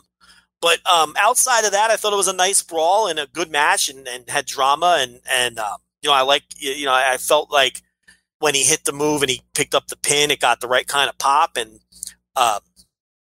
I could have went either way on who the winner would have been. I wouldn't have been upset either way or thought it was a bad decision either way. I went 3 3/4. What'd you go on this? So I went, as I unfortunately I got a text message right as you asked that. I don't remember what I did in the moment, but opening right now, I went 4 stars flat. Yeah, Grapple users 3.76. Let me tell you, I'm looking at these. I don't think I deviated from the fucking pack on anything. You were right in line, yeah. I mean, right on the number. I don't think that's ever happened. I'm pretty much there except for, Cody and MJF, which is fine. Just Cody and MJF, yeah. Yeah, everything else I was within, like, the closest quarter of a star. Listen, as I've always said, Rich, I'm an accurate star rater. Yeah, absolutely. No, absolutely. Yeah. So, yeah, Moxie's a champion. I guess my overriding thought of that is he's a guy with Hangman Page being heated up and Darby Allin coming up and some babyface options down the line. Kenny Omega, of course. It's like there's not a ton on the heel side. You've got MJF and not much else. But the thing is, they can turn Moxley at any time.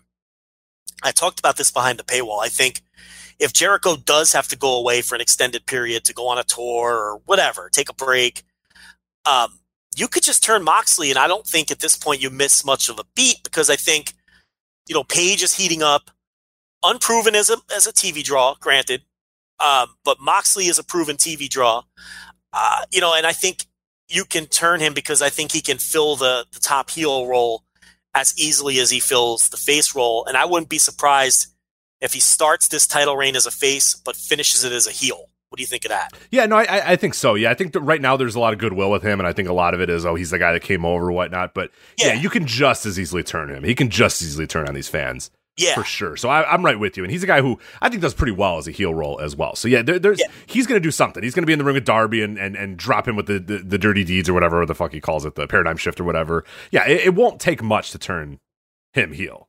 No, and he's a good enough performer to get over as a heel. And it's like you just made a great point. You couldn't bring him in as a heel because he's going to get cheered for being the guy that quit WWE. Yeah, no. He's got a leash now for a little bit, but yeah, you can certainly in the next 4 to 5 to 6 months, you can absolutely turn him. Eventually, you can turn him. Yeah, when you need to. When Jericho goes away, you need another heel on that side. I mean, he's a perfect guy. He's a top heel waiting to happen. So. And you're okay on the face side between Cody and Hangman Page and Kenny Omega, and you got a million faces. Right. So I agree. Yeah, you're going to have to move somebody. One of the top end faces is after going to go heel. And I don't think he, no matter what, is going to happen. Like that's just not going to happen right now. You can't do that. Darby, there's no way. I mean, that would be an absolute abject disaster to turn Darby heel right now. And yeah, Page, you've already done all this work to. You thought turn him heel, but it ended up he turned face, so you got to go with that too. So you can't. Oh God, yeah, he can't. No, he's the biggest star on that show right now. So I would say for sure, yeah, Moxley probably going heel. I mean, Omega you could do, but I don't know if you'd want to. I mean, I think you give him a good face run before you think about turning him. Yeah. No, he's still got to get his run towards the title at some point. Yeah, and I'm not sure people want to boo Omega at this point. I think they want to see him get a big face push. So yeah, I think Moxley's the obvious one. So I could easily see him turning at some point, and I could at this stage of the game, especially if you don't do it for another 6 months or whatever. I think it would get over. I think we're past the point where he's the hardcore hero for leaving the evil company. I think that grace period is starting to end. He's an AEW guy now. Right. He's an AEW guy now. So, but yeah, I thought the pay-per-view was a shit ton of fun. It's not going to be my show of the year or anything, but highly enjoyable. I mean, I could live with a match or two that were just okay. As long as everything else is really fun. I thought the atmosphere was great. And it was 3.5 hours that didn't feel like 3.5 hours. So I think that's always the key. When 4-hour shows feel like they're 4 hours, you're not enjoying yourself. Right. Exactly. And this one was not that for me. So yeah, I don't know. I liked it. All right, Joe, we are unfortunately somewhat against the clock here, so we have about 30 minutes left to go with a lot to cover. So really? That's all we got? We talked a lot about the website in our 8 years doing it, and a lot about Dynamite. Sure, you got the clock running properly. You know what? I don't. Hold on. We probably have an hour 30. I think we have at least an hour left. So never mind. I forgot that took the break. My timer, does not include the break that you guys won't know that ever happened. You try to guess when the break happens. So fun little game to play. Joe, we have an hour. Joe, we have an hour. So what do you want to touch on first? Let's run through the Saudi show and run through Elimination Chamber and then get to the awards. Okay, yeah. Do the Saudi show. Like, I watched the top 3 matches of the Saudi show. You can very quickly talk about the other stuff. Yeah, it was like one of the worst pay-per-views of all time, like the Saudi shows all are. And it's not even shtick. They're just so bad. They're so bad that it's entertaining. They do cross into being entertainingly bad to the point where it's like, this is so bad, I can't believe how bad it is. That's what all of these Saudi shows are. Just awful. Now, which one am I looking at? Because there's so many super showdowns. I'm trying to pull it up. Yeah, trying to find the last one. I can run you down the matches if you want. I can do a Brian Alvarez here and let you. Yeah, and I'll just give quick pithy thoughts. All right. So there was a gauntlet match for the Tuwake Trophy, which looked like the aggro. Do you know the aggro crag from Guts from Nickelodeon? Does that joke land with you at all or no? A little out of my age range. That's fine. Yeah. Well, there are anybody age 33 and under that you get that joke. So anyway, the Undertaker won it, even though he wasn't in the match. He came in and beat AJ Styles in a minute. So. Horrendous. Yeah, it was a gauntlet match where R-Truth was like made the surprising run. You could see that no one was going to have their working shoes on, like they never do in Saudi Arabia. That's not true. I'll talk about people who do. There's one guy who had his way too much working shoes on, and he really shouldn't. There's some people who did work hard. And AJ, he had his boys beat up Rey Mysterio in the back. So Rey Mysterio flew to Saudi Arabia and then didn't even appear in front of the crowd. And then the dong hits, and the Undertaker comes out. Doesn't even take off his coat or his hat. Tombstones AJ Styles and wins the trophy. He just kind of stares at the trophy like, that's a thing I won.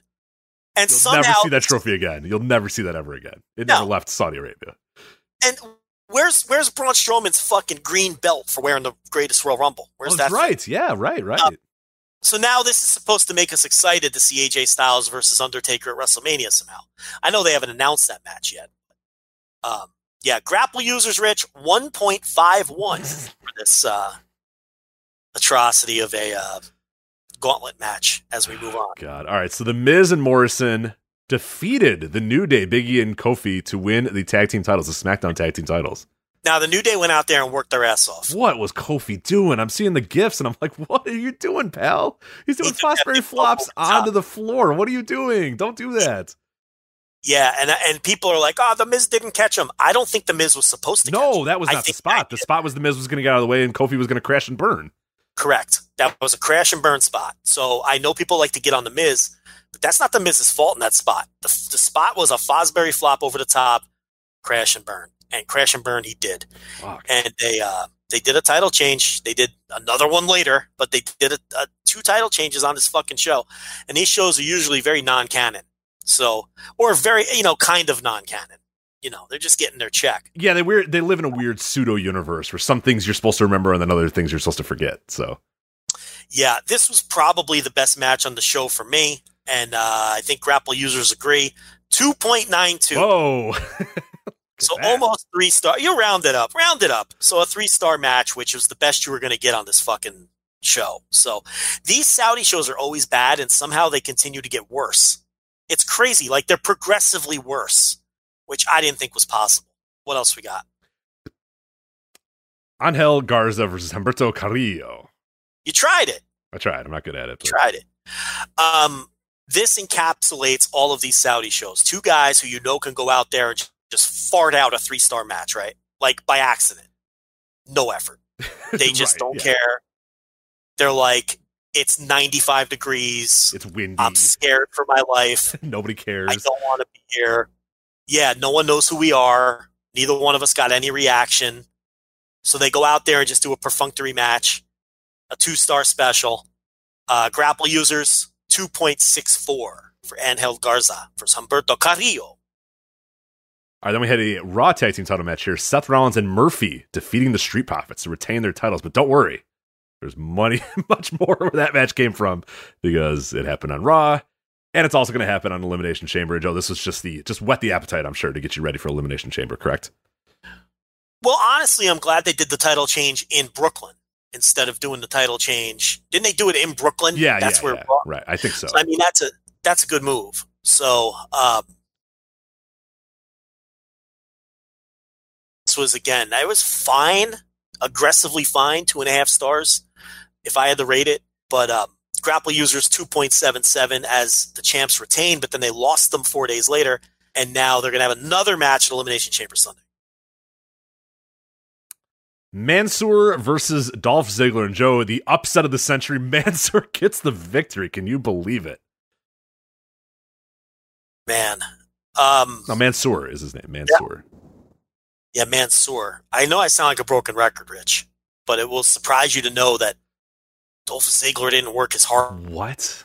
It gets Mansoor in this spot? In this spot? Unbelievable. To be quite honest, they could have had a great match if they wanted to. I think that the Grapple users were way too hard on it. They gave it a 1.82.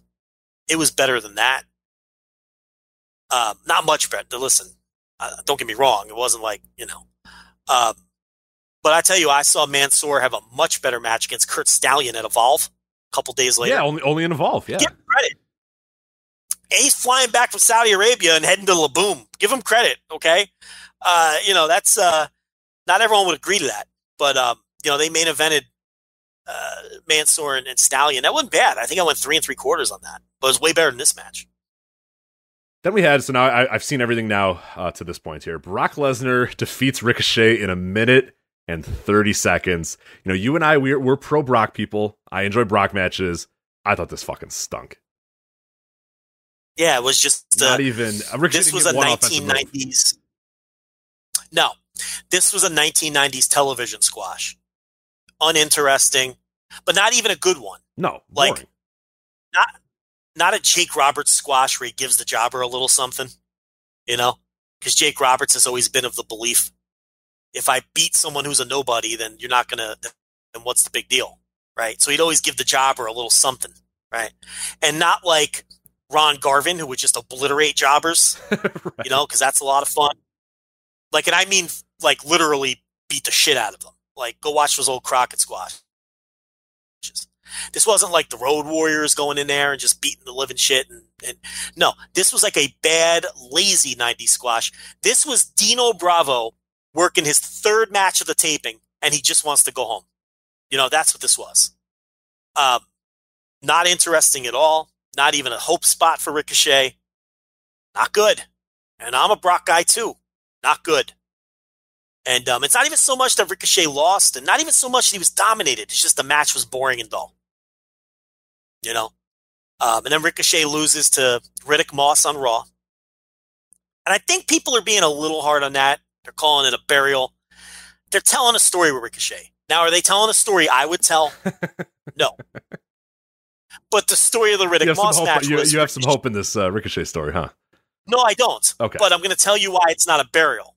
People are saying this match and then losing to Riddick Moss proves that Vince McMahon just wants to bury him. No. What's happening with the Riddick Moss thing was the story was Ricochet was so beaten up by Brock that he couldn't beat Riddick Moss. That match did nothing for Riddick Moss. It's actually a negative for Riddick Moss because the idea was he beat a guy who couldn't beat anyone. Do you see what I'm saying? It's like Riddick Moss gets nothing from that. Ricochet gets nothing from that. So if they see it through, I think Ricochet will probably lose again next week and then get his bearings. But the thing is, when do losing streak gimmicks ever work? That's the problem here. So it's not an intentional burial, but it'll end up burying him. Does that make sense? Yes. Yeah. The idea is it could, the idea of the story makes sense, but we know what it'll probably... We know it's not going to work. Right. It'll be like the Cedric Alexander thing where people are telling us, no. Yes. He's going to beat AJ and win the title eventually. And we're like, I don't know about that, but okay. I'm glad you think that, but no. See, this one, I think Ricochet will eventually start winning and they'll attempt to push. The problem is, I think by doing this, you're telling people then not to believe in him when he gets pushed. Right, exactly. It's just the Brock thing, and it's the way that Vince... I mean, Brock is the biggest star in the company, and nobody is anywhere near him. He is in a different pantheon, and that's good and bad. The good of it is you have a character that's protected that way, which is good.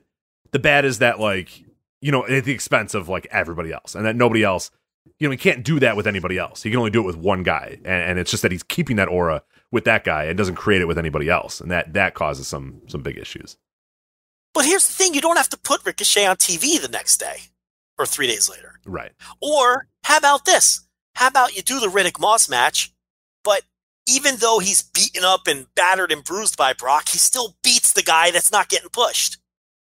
That, you know what I mean? It's still like, oh, well, Ricochet is such a fighter, and even though he's all taped up from the Brock match, he was still able to win the 24/7 title. Right. Like, well, there's a lot Vince of loves the story of a guy losing. Like, he tells the story a lot, and it's not like a new playbook thing for him either. He's done that for years and years and years. Is like, he uses losses. He thinks that, I think, people, because, I mean, MVP was a great example too. He had the MVP, you're going to lose for 3 months straight, and then the people are going to rally behind you. Well, all that happened is everybody said, this guy's fucking garbage, and I don't like him anymore, and he was dead. Yeah. He thinks it's adding sympathy to the babyface, when in reality, because of the way they've booked all these years, people just lose faith in the babyface. Right, exactly. And they're like, well, why am I going to get behind him? Because he lost to Riddick Moss. So it's really it's like a thin line I'm arguing here. I'm not arguing he's being buried. I'm saying they're not doing it on purpose. I think they think it's working, or it's going to work. And it's not. It never does. Losing streaks never work. But yeah, that was just a total nothing match. And Ricochet's delusional. He's one of these guys who's going to be all positive on social media. And I mean, that's fine if he's a positive guy, but man, he just doesn't understand what's happening here. Oh, I think this week he got a little testy, didn't he? He shared some pictures of him losing. Yeah, he shared pictures of him losing in Saudi Arabia and losing on Raw. So, well, good for him. Yeah, I mean, I thought the message of that was more, I don't know. I really don't know. Cedric Alexander is the one that's getting pissy. He's like tweeting about AEW. And, yeah, well, I mean, you know. could have told him that, but that's all right. Hey, but hold on now. Did he resign, though? No, I think he's still on his original deal. But yeah, I only get mad at people who resign and then complain. Like, if you're on your original deal and you gave it an offer, I'm a little more lenient. If you are on your first deal and you gave it an honest go, okay, that's fine. My issue is if you sign again, I don't want to hear from you. Oh, I agree. Those people are fucking completely. I'll give a little leeway to the first time people, but I will also tell you, where the fuck have you been for the last decade? Yeah. Particularly someone like Cedric Alexander on many levels. The type of work he does, his size, his. Here's what I'm going to tell you why I'm going to give him color a break. His skin is. I'm just going to. I mean, look at the company. There's all those things. Yeah. I'm going to tell you why I cut him a break. He got over on his own volition in the Cruiserweight Classic, right? They didn't mean to push him. Full Sail got him over because he got over with those fans. And Triple H came out and shook his hand, signed him to a deal, right? Then he does well on 205 Live and gets a push, right? He gets pushed on 205 Live and earns a call-up. His trajectory was good. He gets to the main, oh, they're giving me U.S. title shots. My trajectory's still good. Then he loses the feud to AJ, which we were smart enough to know was going to happen, right? And now he's on main event if he's lucky. So I can understand why a guy like him, who had a good upward trajectory and probably thought, wow, they like me. And now he's just deader than fucking dead. Like, he can't even get on main event. That guy I can give a little pass for being testy. Now, the minute he signs that 5-year contract, he's dead to me. Now you can't complain ever again. So is that a compelling argument to allow complaining from Cedric Alexander? Maybe, yeah. I'll buy it a little bit. I still think you're a little soft. He should have known what he was going into. I mean, come on. Nobody should be surprised that this is what his lot in life is going to be in WWE, but, you know. No, they should not. What's next? Oh, what's next is Roman Reigns versus King Corbin in a steel cage match. They're finally going to settle it in the Kingdom of Saudi Arabia, Joe. Oh, grapple, by the way, for Brock Ricochet, 0.51. Oh, my God. 0.51. So remember that on grapple, Rich, you cannot go lower than a 0.25. Yeah. Can you give a 0 yet? Let me see. I don't think you can. No. No, you cannot. You still so it got like almost as low as it could possibly go. That's incredible. Yeah. Well, I think honestly, worse is King Corbin and Roman Reigns having a cage match that got a 1.41. Oh, get out of here. That was, dude, I thought this match was way worse than Brock Lesnar and Ricochet. At least Brock and Ricochet was over in a minute 30. This was the most boring, nothing dull, waste of my fucking life match I've ever seen. What the fuck was You can't have a worse cage match on purpose. Especially the week of Cody and Wardlow. Are you fucking serious? Yeah. Yeah, this was 6 days after that or something like that. Oh my God. You cannot have a more boring cage match than these two men had in Saudi Arabia. I mean, Rich, this is just so fucking bad. I don't know. I don't even know what to add. What can we even say to describe how boring this match was? In a cage. All you gotta do is throw a dude's face into the cage. I know, they didn't even use the cage. They're just having this match, and there's just pinfalls and near falls happening, and I'm like, what the fuck are we doing? Why is this in a cage? Use the goddamn cage. And one time Roman hit King Corbin with the cage door, and that was literally all that the cage was used for. This was horrendous. Well, luckily up next, Bayley and Naomi changed the world. Historical. The first ever historic SmackDown Women's Championship match in the Kingdom of Saudi Arabia. So. It's going to be the first ever something every time women wrestle in Saudi Arabia until the end of time. And I just can't take it anymore. They're out there in their T-shirts, because they got to be covered from head to toe. And despite the fact they are covered from head to toe, they still got to put. And this was interesting. They weren't even licensed T-shirts. Did you see the T-shirt Naomi was wearing? Yeah, what was that? It was a makeshift kind of T-shirt you get at a carnival or at a beach where they just make you a screen print shirt. Right. And it just said Naomi on it, and it's just so she could fucking wear something, and then they go in there and have a horrible match. And to their credit, they tried to work the fact that they were wearing T-shirts into the finish. And it's a perfect spot for that old Simpsons meme, at least you tried.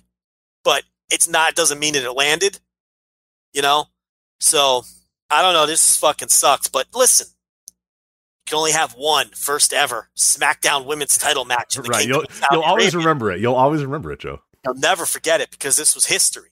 It was history. I didn't see, to be fair, fans and people on social media waxing poetic about it like they did the last time. Yeah, it all did kind of calm down a little bit this time, which is good.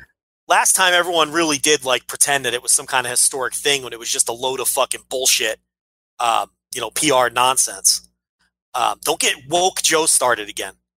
But this was just garbage. And then we had Grapple users went 2.02 on this. And then we had Fiend versus Goldberg. Which what a fucking horrible show this was. So bad. This is the worst show of the year is wrapped up. Are they having another one this year in Saudi Arabia? They are. Yeah, I think that was actually just announced. I forget the exact date, but it was right. So hold that thought. So we might actually. Man, it's gonna be tough to be worse than this, though. But Grapple users went 0.69 on Fiend versus Goldberg. So get into it, Rich. What do you say? I mean, I liked it. I don't care.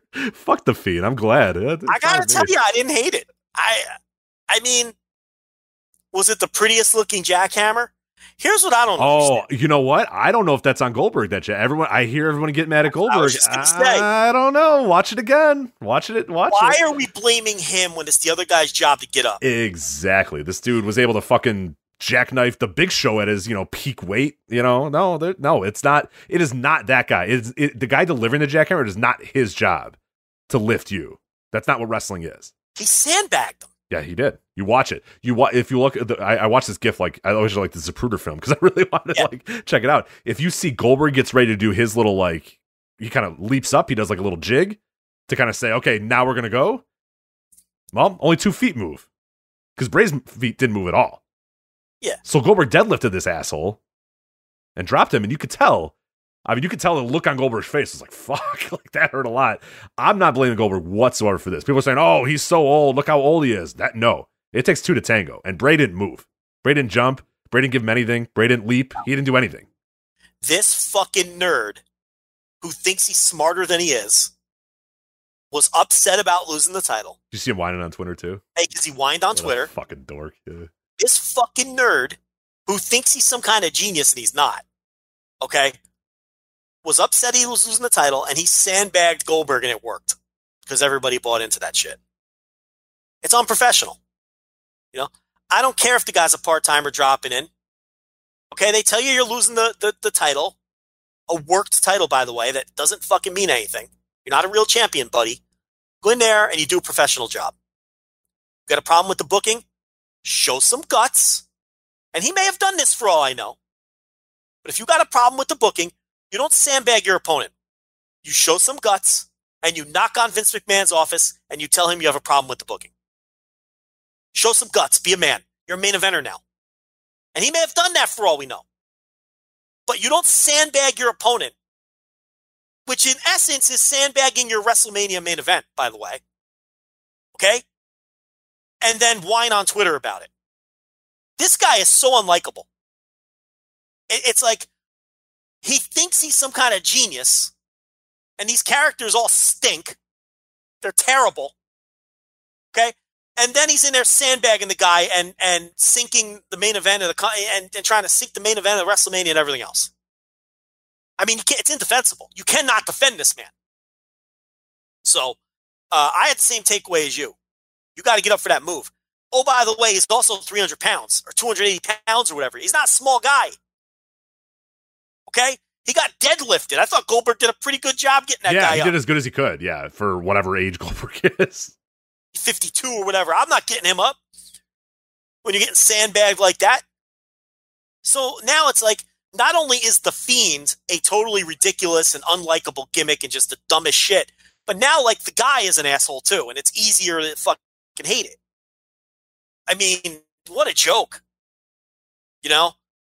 So, yeah, I don't know. I really didn't mind Goldberg winning. I really didn't mind the match. I didn't really mind him essentially beating him easily, because I'm not one of these people who thinks The Fiend was especially over or something that was like this great thing that was changing the business. It wasn't. Right. Does anyone see the SmackDown ratings graph? He was moved there on day one. 4.7 million people or whatever it was watched, proceeded to laugh at The Fiend, and were down to 2.2 million viewers a week. So, or 2.3 million viewers or whatever. He doesn't make any difference. No one takes his shit seriously. And you have all these people complaining about the finish and vowing to cancel the network again and vowing to stop watching.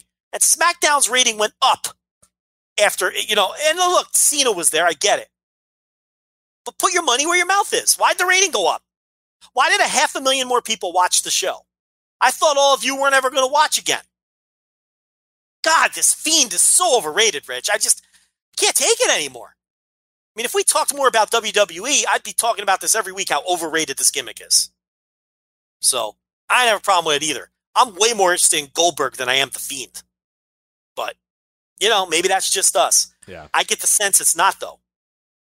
I get the sense it's not. I get the sense that Goldberg is going to be a more interesting draw for people come WrestleMania than The Fiend would have been. So, oh, absolutely, and that's what they do Mania season now, is that he brings out the old guys, he brings out his old stars, he brings out the people that the fans that don't watch anymore might watch again for one night. I've got the same response to Husky Harris that I have for Chris Statlander and Nyla Rose. Get over. You get over. They're not bringing in 52-year-old men to beat you before WrestleMania. Get over. That's it. That's the answer. Draw 3 million people every week on Fox.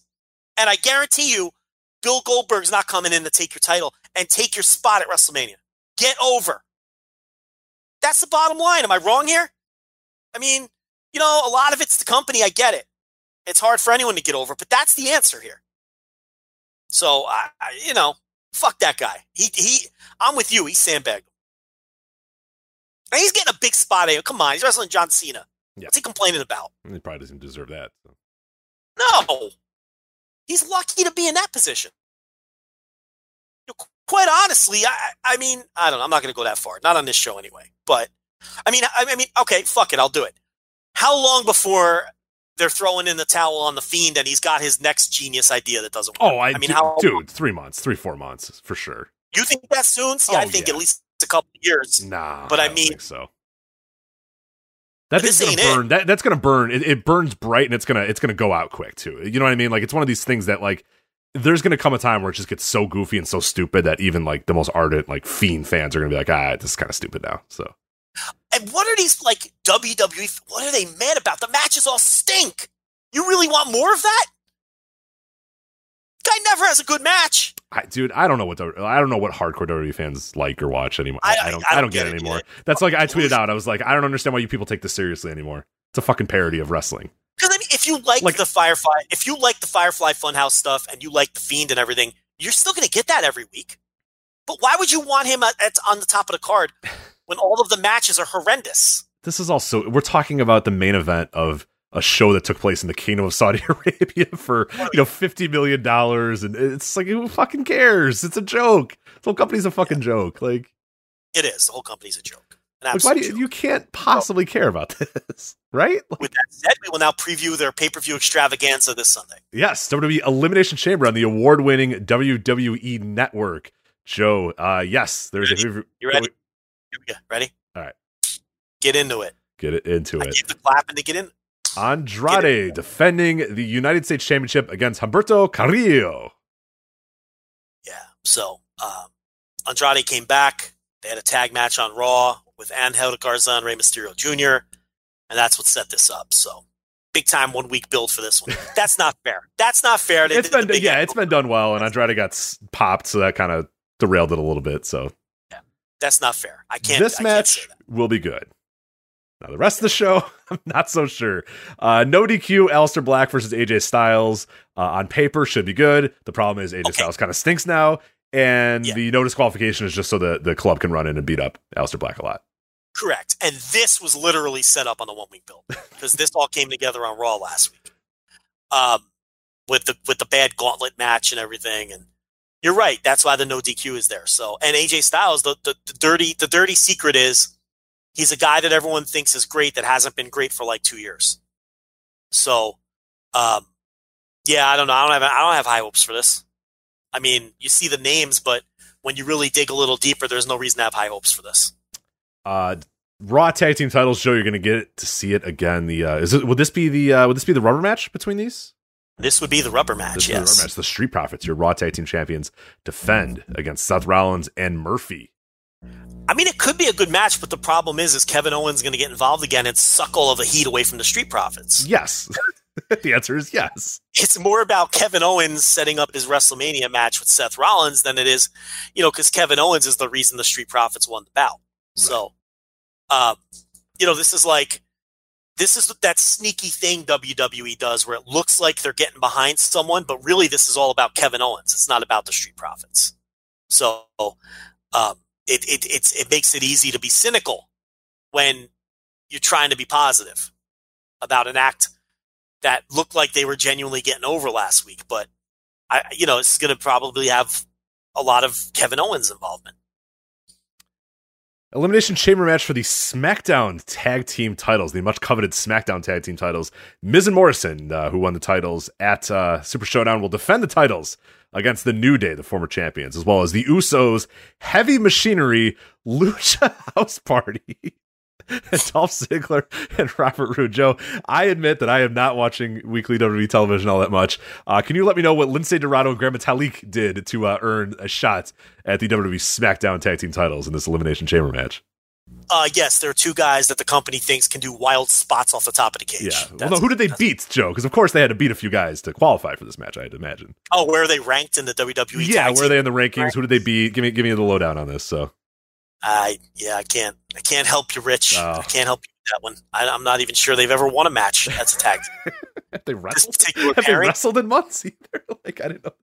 I mean, because it's like this is Lince Dorado and Mascara Dorado, right? Yes.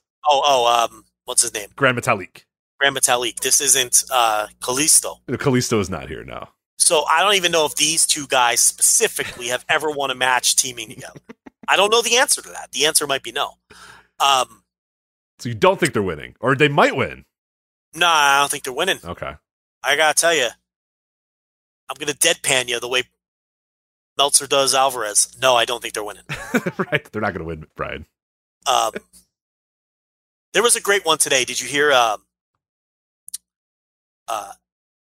Dave said something about if Vince McMahon wakes up on the wrong side of the bed, he changes all his plans, right? Oh, right. So Brian said, let's move the bed to a wall so we can only get up on one side. And then Dave went, well, I don't know where he lives now. Yeah, I don't know where Vince is living these days. Because he has a place in New York, but he also has a place in Connecticut and a place in Florida, too. So I don't know where he stays these days. Yeah.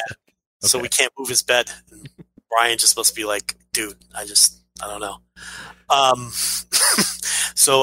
Yeah, I don't know. This will be, I don't, what do you want me to say? So they won, Joe, they won a dark match against Drake Maverick and Drew Gulak on SmackDown. So that must be what got them into this. Oh, well, there you go. It's a big win. Drake Maverick and Gulak. I mean, that's a classic tag team combination. And it was a dark match on top of that. So, at least in the eyes of that, I can't find a single tag match that they won. See, that's what I mean. It's like that's not even the okay. No, okay. I did find one. Main event number 363, and I know that was one of your favorite ones. September 30th, 2019, the Lucha House Party defeated EC3 and Eric Young. So, it was this specific combination of Lucha House Party. Yes, it was. Yeah. All right, there you go. Yeah. They won in September. They won a dark and match. It's paying off now. Mm-hmm. There you go. And here's the thing. People have the nerve to complain about the AEW ranking system. I know. When you're given something to sink your teeth into, and this is the alternative. What else we got? We have a 3-on-1 handicap match for the WWE Intercontinental Championship. Braun Strowman, the champion, defending the title against Shinsuke Nakamura, Cesaro, and Sami Zayn. Is this real?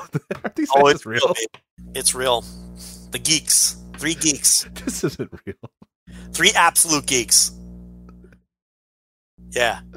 So okay. So okay. There's a bunch of different ways this match can go. I did hear your TV reviews, and I like your idea that the 3 guys win the titles, and then they have a weird thing where there's like 3 guys that are champion. Mm-hmm. I like that because it's a little off the beaten path. It's not something they've done before. You like it in the sense that it sounds like something they would do. It's so fucking terrible, and it's something they would do.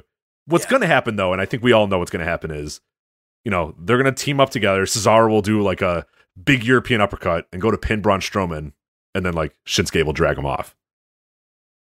And then Sami Zayn will go, no, come on, guys. We need to work as a team. Mm. And then Nakamura will do a move, and then he pins him, and then Cesaro pulls him off. And then Sami Zayn goes, no, guys, we got to work as a team. Yeah. And then Braun just beats him up and pins him, and then... Yeah.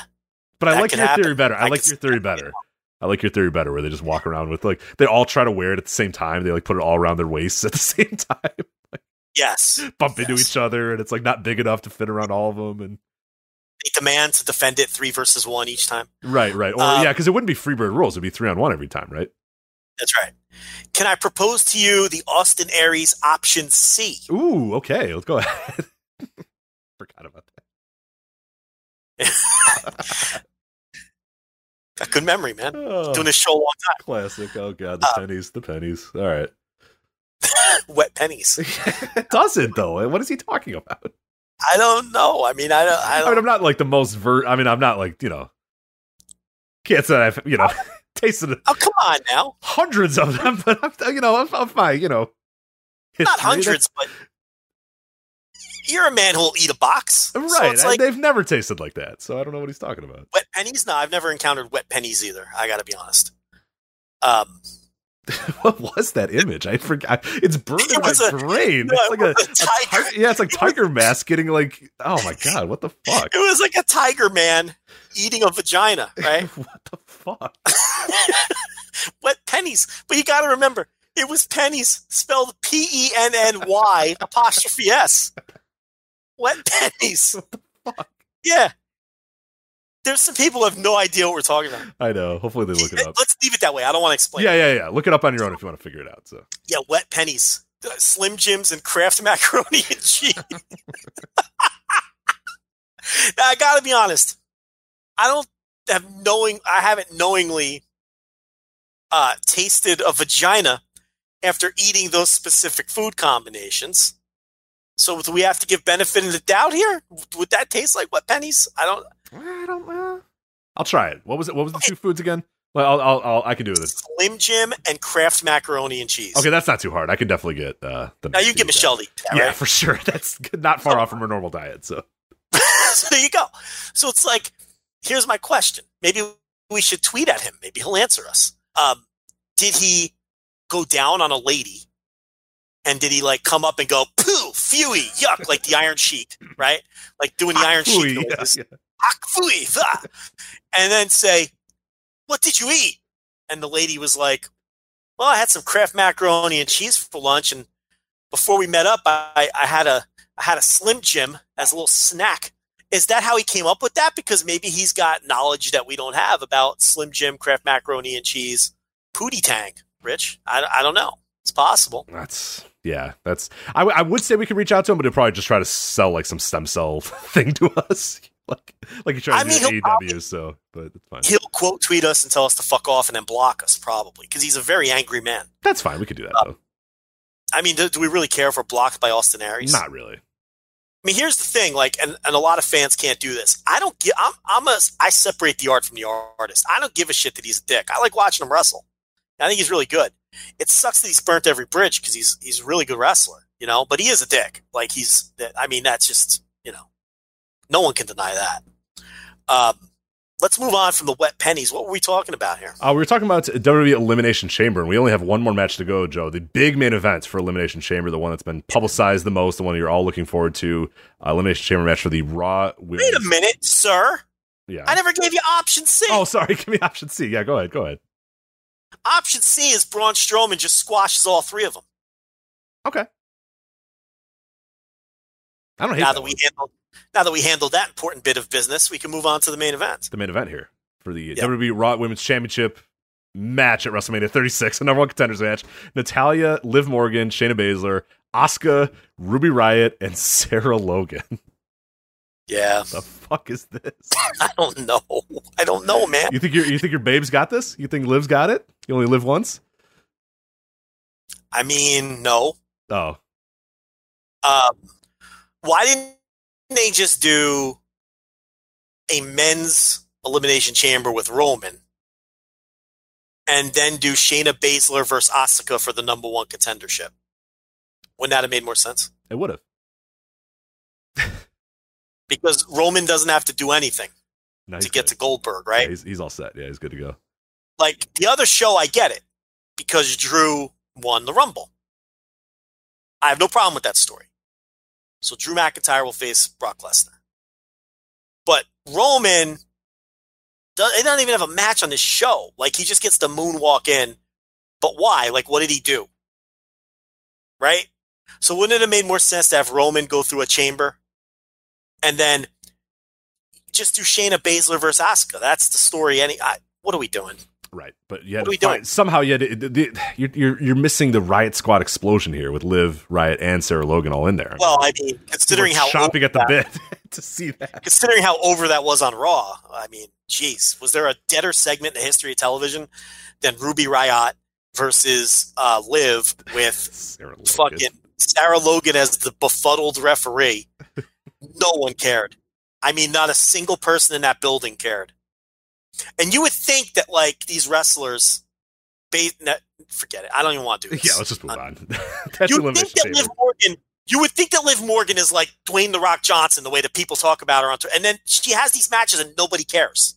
Not a single person in the building cares about Liv Morgan.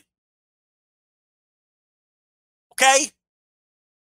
Tremendous glow up, though. Yeah, absolutely. Oh, yeah. All-time glow up. God, what an improvement. I know. It's worked for me, too.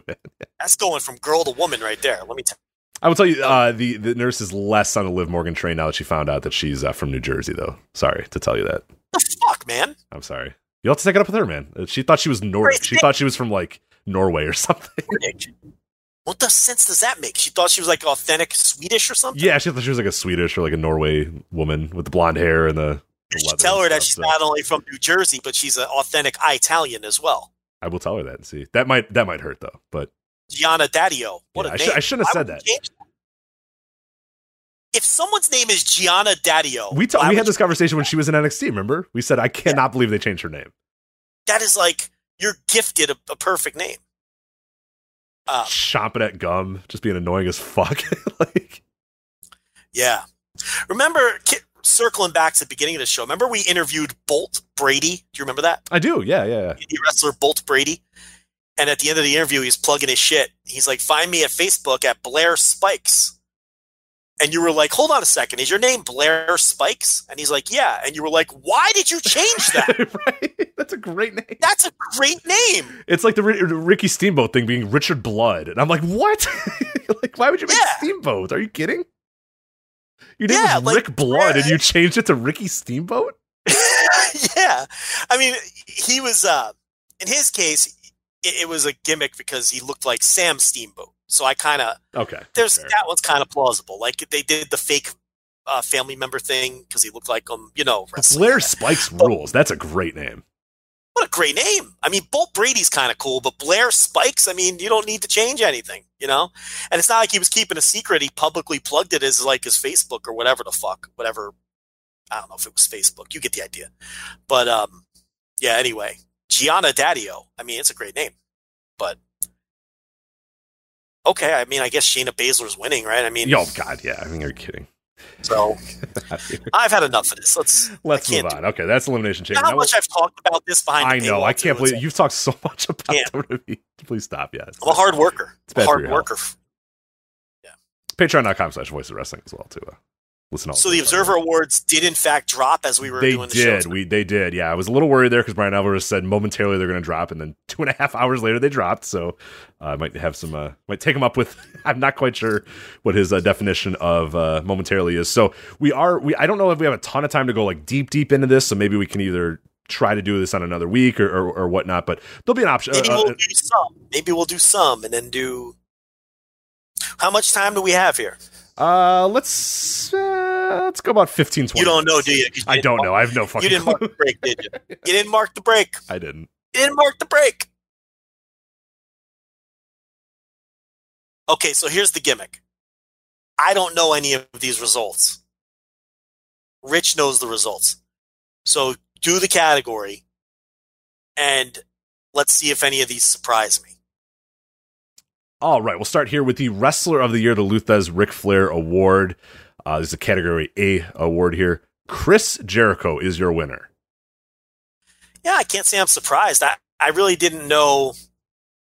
I thought maybe this was one because there was no real strong contender that maybe Will Ospreay could sneak in and steal both, because I'm assuming he's most outstanding, or he should be, or there should be a criminal investigation if he's not most outstanding. But I have no problem with Jericho. I mean, proven business mover and all that, and matches that got over and good matches and stuff. Do you have any problem with this? I have no problem with this. I don't at all. Yeah, and by the way, F4WOnline.com, WrestlingObserver.com, if you want to follow along with these as well. No, I have no issues with Jericho whatsoever. He just barely beat Okada, number 2, only a few 100 points behind Jericho. Number 3 was Will Ospreay. Number 4 was Cody. Number 5 was Adam Cole, rounding out the top 5 there. So, no, I got no issues with Jericho. So that's a solid top 5. Look, Okada had his years. I don't think this was an Okada year. I mean, the thing about the Okada this year was it's kind of like Michael Jordan. You probably could have given it to him. Right, but it's boring. Yeah, you just give it to Karl Malone. Let Malone have his 1 year, Yeah. Or Barkley in 93, whatever. Yeah. Just change it up a little bit, yeah. Jericho did enough to me to where it's like, okay, you can give it to Jericho this year, and it doesn't look stupid. When realistically, if you're looking at Gates and really digging in, maybe you probably should have given it to Okada. But I have no problem with this. Right, I had the same thing. When I was doing my votes, like I had Okada, and I was like, it's boring. I'll just move somebody else. And I think I either put Will up there or I put Jericho. I forget now. I'd have to look back at it. But yeah, I put one of those two, only because like Okada was my pick. But I'm like, it's boring. Let me move somebody else up there. So right or wrong, Yeah. Will Ospreay's wrestling was so good, he got in the top 5. Cody, you understand why he's in the top 5. And Adam Cole, I get that one too. I really don't no issues with that. Problem with that, Give the other 5 real quick. Okay, the other 5, real fast here. Number 6. Number 6, Kento Miyahara. Number 7, Kota Ibushi. Number 8, Jon Moxley. Number 9, Hiroshi Tanahashi. And number 10, Kenny Omega. No Lucha. No Lucha. Honorable mention, Becky Lynch. It's a terrible pick. Only one honorable mention? Yeah. The fuck is Becky Lynch getting a vote for? I have no clue. Wait a minute. What am I missing here? I guess she main evented WrestleMania, but that match stunk. Yeah, and we all know nothing Ronda. since then. Right. I mean, the problem with Becky Lynch is her hot period ran from the end of one year into the beginning of another, which screws you in the award. So that kind of like you get beat based on the arbitrary time periods, because she didn't really have a good 2019 overall. I mean, give me a break. She was dead by the time she got beat at WrestleMania, and then she's just been a person on the show ever since then. Yeah, okay. I don't have a problem with that category. I guess they're, you want to get, the AAA clown in there somewhere. Is that egregious? I mean, no Psycho Clown. Yeah, he doesn't show up anywhere. Is Psycho Clown in there? I mean, you'd think he'd be ahead of some of these guys. Is Kento Miyahara a little low? I don't know. Is it a big deal if he finishes 6th instead of 3rd? Does that bother you? I mean, I'm looking for an angle here, Rich. You got one or no? Not really. No, I'm kind of okay with that top 5 and everything. Like, I guess maybe no Lucha, but you'll find out later when I go over some awards that the people voting for these probably not very well versed in Lucha these days. So, yeah, wait till you see this one. There's a tease coming. Okay, so Psycho Clown belonged in that top 10 somewhere. We're agreeing on that. I think so, but yeah, you'll see why he wasn't on that top 5 or top 10. Okay, let's move it along. Most outstanding, number 5, Tomohiro Ishii. Number 4, Shingo Takagi. Number 3, Kota Ibushi. Number 2, Okada. And number 1, no doubter, Will Ospreay. Yeah, he was going to clean up on that. Where'd Pac finish? Pac, not listed. And he didn't finish in the Flair Thez either. He did not, no. So he was not okay, now I'm mad.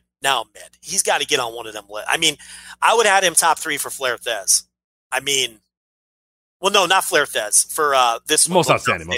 Yeah, I would have had Will number 1, and then Pac and Shingo in some order, with Kento Miyahara a really tough cut. I mean, that would have been mine. Where's Miyahara? He finished 8th. Who, Miyahara? Yes. I mean, that's a joke, but considering the voting base probably didn't watch a ton of his matches, it's not. No, you know what? That's bad. I'm not going to make any qualify. That's bad. There's no way he was only the 8th best wrestler this year. Who are some of the people ahead of him? So Rey Fenix and Johnny Gargano were ahead of him. And I love Phoenix, but no. Phoenix didn't do enough this year to Gargano, I understand it. I don't agree with it, but I understand it. Phoenix, I don't know. He's really fucking good. I like him. He's good. Who were the top 5 again? I might have him ahead of some of those. Will, Okada, Ibushi, Shingo, and Ishii. So all New Japan guys. All New Japan guys. I would have him ahead of Okada and Ibushi. Ibushi would be my number 5. Because Ibushi had a great year. Look, okay, the category's tougher than I thought, but... There's a lot of good wrestlers this year. Honorable mentions real quick. Tanahashi, Zack Sabre Jr., Takashita from DDT, Daniel Bryan, and Walter. Daniel Bryan? Well, hey. Daniel Bryan? Hey. Look. Really? I guess. I mean, I'm complaining about number 16 finisher, but it's a bad pick. I guess there's some people who just watch WWE and AEW, and he's good if you just do that. Yeah, if you just watch WWE, he's good. Because I mean, really, who would you take for? Well, I don't know. With NXT in the mix, I don't even know if I'd have him 3rd if I'm just doing W. I don't know, but did you give me the rest of the? Who was 9 and 10? I don't think you told me. 9 and 10. I thought I did. 9 was Adam Cole. Number 10 was Kenny Omega. Yeah. Okay. All right. Yeah, that's fine. I mean, I'm annoyed that Pac's not there, but I feel like Pac needed to be on one of these lists. Yeah, he should have been most outstanding somewhere for sure. And I feel like he's not on any of them now because these were the 2 that he had a chance. But did Ospreay win by 9,000 points? Yeah, he doubled. He almost doubled or tripled Okada. So yeah, he was. Okay. It wasn't even close. Nobody's vote was going to make or break that whatsoever. So tag team of the year. So. I don't even know where I would have went with this, to be honest. So I guess the Bucks won in 2014, 2015, 2016, 2017, and 2018. And Joe, your tag team of the year in 2019, Pentagon Jr. and Rey Fenix. Okay, so I was going to say, I guess the Bucks would have won again because I don't know where people were going to go with it, but I don't have a problem with that. I mean, well, Okay, give me the rest of the top 5. And I'll tell you. You'll see very quickly people ran out of good teams and just named teams. Because it's a tough category. Yeah, so you'll see the top 5 is like, I have no issue with the top 5, and then it's just like, hey, who are tag teams? Let me write them down. So you have Phoenix and Pentagon, number 1, the Bucks, number 2, Fish and O'Reilly, number 3. I have no issues with any of those orders. No. Santana and Ortiz, number 4. Suwama and Tsuji Ishikawa, 5th. You ready for this? Yeah. Number 6, Guerrillas of Destiny. Okay, I mean... No, that's just like, I gotta think of names that wrestle. People said, this is what people did. They said they were tag team champs basically all year in the second biggest promotion, so they voted for them. I mean, look, I would not vote for them, but I'm not surprised people did, is what I'm saying. Yeah, Shiozaki and Nakajima came in 7th. Frankie Kazarian and Scorpio Sky came in 8th. 9th, behind Kazarian and Scorpio Sky, was Will Ospreay and Robbie Eagles. And number 10 was Mark and Jay Briscoe. This will make you more upset when I mention the honorable mentions, because there's one team that is missing and should not be missing at all. They're obviously not Voice of Wrestling listeners. Viking Raiders, honorable mention, Sho and Yo, New Day, and then Ricky Morton and Robert Gibson, the Rock and Roll Express. No Ishimori and LP. Yeah, They should be on there somewhere. I mean, here's the thing. Kazarian and Sky, like, really? Here's the thing. Eagles and Will Ospreay making the top 10 is very impressive when you consider they basically just had one 4-match feud with the team you just named. And they still managed to make the top 10. And they would have been my number 3 or something, probably, which is impressive. They just didn't put the other team in the feud, which is interesting. I think Eagles and Ospreay were the better team of the two, but it's kind of weird that they made the top 10 and their opponents in that feud didn't make it at all. I could see what you're saying there. What was the other thing? Oh, so Axis finished 7th? Yes. Okay, so people are going to gripe about that one. But the thing is, I know they were a lot of people's picks, and I thought they were a good team. I thought they had a bunch of good matches, but no real great ones. So I don't have a big problem with that. I don't think I would have had them in my top 3. I probably would have had them in my top 5, but not my top 3. But you know what? I don't know. I really don't know what I would have done with this category. Honestly, I probably would have voted for the Bucks for business reasons. Is probably what I would have done. Right. Because the matches were obvious enough, and they're the best drawing tag team in the world. That's indisputable. So I probably would have voted for them. It's weird.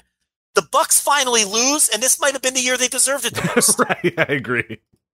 Right? It's like potentially their most important year they've ever had. Yeah. Like they probably won some years on the backs of really great matches and all that. I get it. And it's like, but this year they may have deserved the award the most, and it's the year they didn't win it. But I can't gripe with the winners. Those two guys are great, and they had great matches with the Bucks and everybody else. All right, we'll move on to what do we got here? Best on interviews. Chris Jericho was the winner. Pretty big lead over number 2, Cody. MJF, John Moxley, Zack Sabre Jr. rounded out your top 5. Also listed Nick Aldis, Becky Lynch, Daniel Bryan, David Starr, and Samoa Joe were your top 10. Those are all good promos. You skipped all the MMA guys, I assume? Yeah, I didn't. Yeah. No, there weren't any MMA guys in the Best on Interviews. Connor didn't make it this year. Huh? No, I was surprised. Yeah, I was definitely surprised. All those guys you named and girls are great promos. And obviously, I have zero problem with Chris Jericho winning. No, he'd be my pick. Runaway for sure. MJF was 2nd. MJF was 3rd. Cody was 2nd. Oh, Cody was 2nd. MJF's going to win a bunch of those, you know. Oh, for sure. No, he's gonna win that award for like 5 years straight. Somewhere down the line. He's going to win a bunch of those. Yeah. I'm trying to think if there was any kind of dark horse guy that might have, but Samoa Joe would have been it. But I see that he's on there. Yeah, he got the top 10. Honorable mention was Jay White, Paul Heyman, Bray Wyatt. Will Ospreay, Kevin Owens, and Tim Storm. Honorable mention. I like that. I don't mind. I could see voting for him. He's a great promo. If you're talking about a promo getting you emotionally invested in what the wrestler is doing, he might not have made my ballot, but I could see why he'd make someone's ballot because his promos succeed in what they're trying to achieve. I mean, why would anyone else care about Tim Storm at this point? It's his promos. He wins people over with his promos all the time. That's cool to see. That's really cool to see that he made that list. All right, promotion of the year wasn't really close. New Japan Pro Wrestling won pretty handily. Number 2, All Elite Wrestling. Number 3, WWE. Number 4, NWA. We'll skip UFC, which was number 5. Then it was Dragon Gate, Stardom, DDT, AAA, OTT, and then the rounding out the top 10, All Japan Pro Wrestling. So AAA finished behind who? Let me hear this. Finished behind WWE, All Elite Wrestling, New Japan, Dragon Gate, Stardom. Did I say DDT yet? Yes, DDT. Okay, AAA shouldn't have finished behind most, if not all, of those promotions. Keep your outrage. Just keep it for a sec. Hold on a second. AAA finished behind Stardom. Joe, hold it. I'm telling. There's something coming later that will make you more upset. I'm telling you. Just hold on a sec. What place did they finish again? They finished 8th. You can include UFC in this. That's fine. They finished what? They finished 8th. Well, if you take UFC out, they finished 7th. But yeah. So they finished 8th, and Dragon Gate. I love Dragon Gate. How did Dragon? And they had a nice bounce back here. I'm telling you. Wait. Don't get on your rant yet. AAA does business, and what was 9 and 10? Just wait for it. Just wait. 9 and 10 was OTT and All Japan Pro Wrestling. It's good to see OTT on the list. Good to see OTT on the list. What did they do? Honorable mention here? No. Now we're just naming. They did, but yeah, it was just like at this point, it's just like places. Impact and Game Changer were I like Game Changer. Game Changer should be in the top 10 for sure. Yeah, come on now. Game Changer, but then who do you knock off? I guess. Look, Game Changer had a better year in Stardom. Sorry. Well, OTT. I'm sorry. I like OTT, but I think Game Changer probably. I don't know. OTT. They did the big shows early part of the year that you might be forgetting about. That's probably a decent comparison. But Game Changer, man, I don't know. I would think there'd be room for them on the top 10. Okay, so what am I going to be outraged about here? You just want me to skip to it right now? I guess Stardom, though, on the back of match quality, you think? Right. Because people really love that shit. Do you want to skip right to the one that you're going to be upset about? You really wanted to tell me something here. What's going on? Right. What is it? Let's do this here. Okay. Because the Stardom people are going to get mad at me, but it's probably due to the match quality. But when I think of promotion of the year, I put heavy weight on this side of it. Worst promotion of the year, Joe. It's not AAA, but they're WWE won Runaway. Number 2, Ring of Honor. Number 3, Impact Wrestling. Number 4, CMLL. Number 5, AAA. That's bad. And I'm not even the biggest AAA cheerleader, but they are not the 5th worst. They don't belong on any list of the worst promotions of the year. That's bad. It's not good. The other 4, no problem. WWE, obvious. Ring of Honor, horrendous year. Impact, always a contender. Absolutely. Who's the other one? CMLL, yeah, terrible year too, yeah. No one would argue with that. Number 5, that's a bad job. Does this go 10 deep? It goes 7 deep because number 6 is Progress and number 7, get these edgelords. AEW, they stink. Yeah, it's a terrible vote. But Progress, I can understand getting votes though. For sure. Yeah. But AAA doesn't belong on that list, and neither does AEW. But AAA, I mean, AEW probably just got a few scattered votes that were probably one of meaningful number. It was like 10 number. votes. Yeah, they were like 10 votes. It didn't matter what that doesn't mean anything. But AAA being on that list in the top 5 is a disgrace. That's not. You can't do that. Yeah, you're just not watching. You're just voting. No, because I don't know what you're voting based on funny tweets about Triple Mania or something. You know, Vampiro farting. Was that this year or last year? I think it was last year. Even even this year's Triple Mania wasn't even like that crazy. No, it was good. Yeah. It was like a fine wrestling show. It was. Yeah, no, that's a disgrace. Yeah, that you can't have that. That's bad. That's a bad job from the voters. Bad job.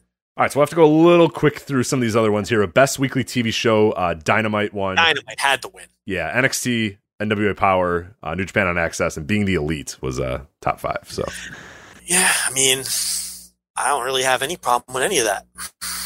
What do you think about 66 people voting for NXT UK? Or it got 66 points. I don't know how. I mean, NXT UK isn't terrible. It's just kind of boring. I mean, it's very boring. I wouldn't say kind every couple weeks there's a great match on it that no one talks about because no one watches. But I mean, listen. Would I rather watch NXT UK if you told me you have to watch one of these shows all 52 weeks next year? NXT UK or Raw? I'd pick NXT UK. Oh no, goddamn, yeah. Absolutely. I mean, so it's like I don't know if that's like what point I'm trying to prove there, but I guess It's not the worst wrestling show on TV. Yes. Yeah. I agree.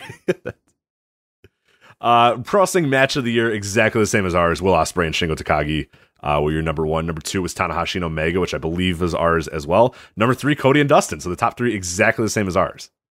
Wow.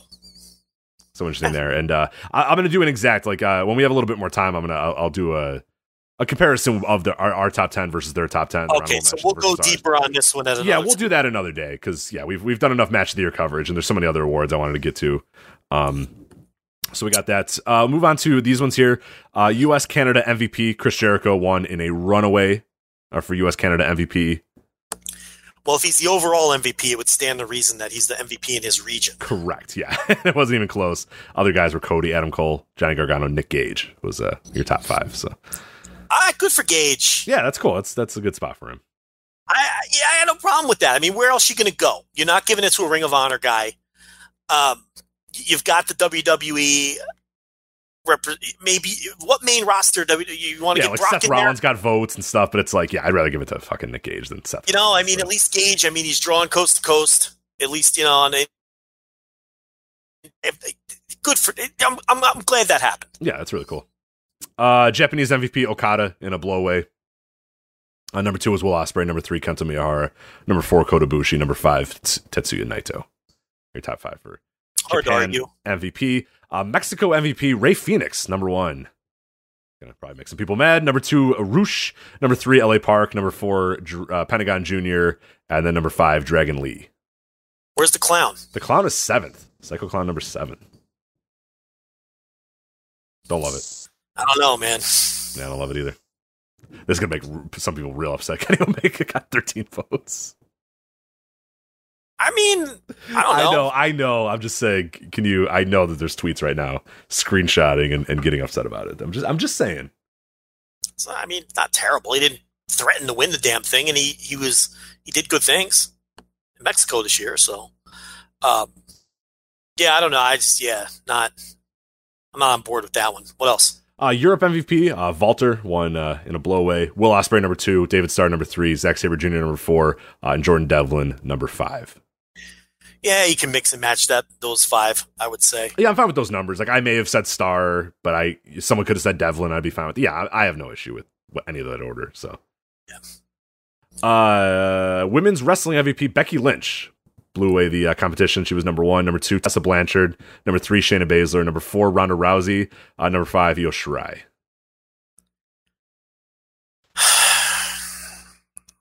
I really don't want to go Lynch there, but I don't know where else I'm going to go. I mean, honestly, I think Ronda Rousey was more valuable than Lynch, but at the same time, Rousey was gone 3 months into the year, and Lynch was there all year. I guess it's fine. Yeah, I have no. I don't know. There's no standout. Yeah, it's fine. I'm trying to go another way and I can't. Yeah. So, it's fine. Best box office draw, my least favorite category of the year. Chris Jericho won in a blowaway. Number 2 was Brock Lesnar. Number 3 was John Jones, but we're going to skip him. So the wrestling number 3 was Okada. The wrestling number 4 was Kenny Omega, and the wrestling number 5 was Cody. So I don't know if I'd go with Jericho. No, I mean, wouldn't either. He moves ratings, but stupid award. I don't want to talk about it. Build the most buildings. I don't mind this award. I think I think it's always kind of fun to debate what you value. It's television ratings, it's the buildings, who truly were the draws in the buildings. I don't know. I get into it, but I don't know. I don't have a strong feeling about it. I have to look at it closer. Feud of the year: Adam Cole, Johnny Gargano was your winner. Number 2, Jericho and Cody. Number 3, Bucks and Pentagon and Phoenix. Number 4, Daniel Bryan and Kofi Kingston. Number 5, Jushin Liger and Minoru Suzuki. Yeah, I always struggle with Feud of the Year. No, Star Devlin would definitely be in my top 5. It was 6th. Yeah, that's fair. I mean, I always stare at my fucking sheet and I never know what to put. The feuds just don't move me like they used to. And it's like there's in-ring bell-to-bell feuds that I like, but when I think feud, I think people who hate each other. I don't think who's the better wrestler, and they had 5 matches this year. You know, something like Naito versus Ibushi or something doesn't move me as like a feud. The word feud implies hate. I want hate. And I struggle with what I'm going to pick every year when it comes to that. But I could see why Gargano and Cole would win in a poll like this. Most improved. You'll find this one pretty interesting. Lance Archer, our Voice of Wrestling ebook forward writer, Lance Archer, wins this one. Number 2, Jon Moxley. Number 3, Jungle Boy. Number 4, Rhea Ripley. And number 5, Taichi. Jungle Boy. Okay. I don't know that any of those people drastically improved. Yeah, I'm not sure either. I mean, Jungle Boy, like, what did he wrestle, like 8 times before this year? Like, I guess improved. I mean, Lance Archer got a singles push, so people saw that he could go. I don't think he got better. I think he just got more opportunities to show what he could do. That's always the issue with these kind of awards, because it comes down to what Jungle Boy, he hasn't been impressive at all. I don't get the Jungle Boy thing. I don't know, but then see, if I'm going to complain, I've got to give you a different option, and I can't think of one off the top of my head. I bet I could come up with one though if we had more time. That would be better than any of those 5. How about Naoya Nomura? Yeah, I could buy that. How about Ben Kay? Yeah, I don't mind that one either. I thought he's been good, I think, for a while, but no, I don't mind that. That's pretty good. I'm just trying to come up with some. Yeah, well, now we're just wasting time. I feel like there's obvious ones I'm not thinking of, but I'm not in love with those 5 as far as most improved go. Maybe Rhea Ripley's the best one on that list. Yeah, I would say she drastically improved this year. So, but I'm not in love with those others. I feel like some are just product of a push. I mean, did Jon Moxley figure out how to wrestle this year? I don't buy that. I mean, he just wasn't used well. That's just not. He just wasn't used well. I don't know. I don't know. Let's move on. All right, we'll just move on to a few more of these here. Most charismatic, Chris Jericho, number 1. Number 2, Cody. Number 3, Naito. Number 4, Tanahashi. Number 5, MJF. Got no issues with any of those. That's all fine. Bryan Danielson Award, the best technical wrestler. Zack Sabre Jr. won in just like a fucking ungodly blowout. As well he should. He had 895 points. Number 2, Daniel Bryan had 97. So he had 800 more points. Any of the boring grapple fuckers get on there? Well, I don't want to get in trouble here. Jonathan Gresham had 32. He was 5th. And Timothy Thatcher finished 7th. So why would you get in trouble? I mean, I don't, I don't find Jonathan Gresham boring. Timothy Thatcher I find boring as fuck. So I like Gresham too. Yeah. But people know what we mean when we say that. Yeah, right. Where's all-time great? Oh, Hideki Suzuki. I don't see him on here. So now I didn't make the list. Yeah. Surprised. Right. All those exciting matches. I'm surprised he didn't crack the list. Best Brawler, the Bruiser Brody Memorial Award. Tomohiro Ishii won, 474 points. Jon Moxley, number 2. Shingo Takagi, number 3. Minoru Suzuki, number 4. And Walter, number 5. I would have went Moxley over Ishii this year. For sure. Oh, for Brawler, of course. Yeah, he was a brawler this year. His wrestling style is brawl. Like, you watch that Revolution main event, he did like 3 moves. He did clotheslines, elbow drops, and punches was all he did that entire match. Where's Gage? Gage is number 8. Yeah, I mean, I would have went Moxley, Gage. You know what? I don't know if I would have went Gage. I think his matches kind of stink, but I get why people would vote for him. And I don't know if I consider like death matches and plunder matches. I don't know. I don't know if I consider that brawling necessarily. That's a conversation for another day. For sure. Best flying wrestler, Will Ospreay won pretty handedly. Ray Phoenix, number 2, Dragon Lee. Vikingo number 4 and Ricochet number 5. So I would have voted Vikingo, but I have no issue with Will Ospreay. That makes all sense in the world. Yeah, I mean, I get it. I don't know if he's the most dynamic.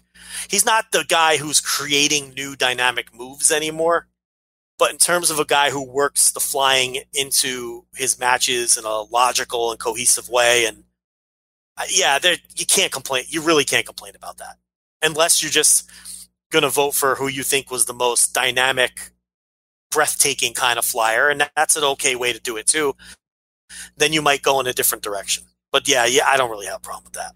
I think Phoenix to me he's the guy who takes my breath away the most in terms of what the f just do and how did he do it. So there's a lot of different ways you can go there.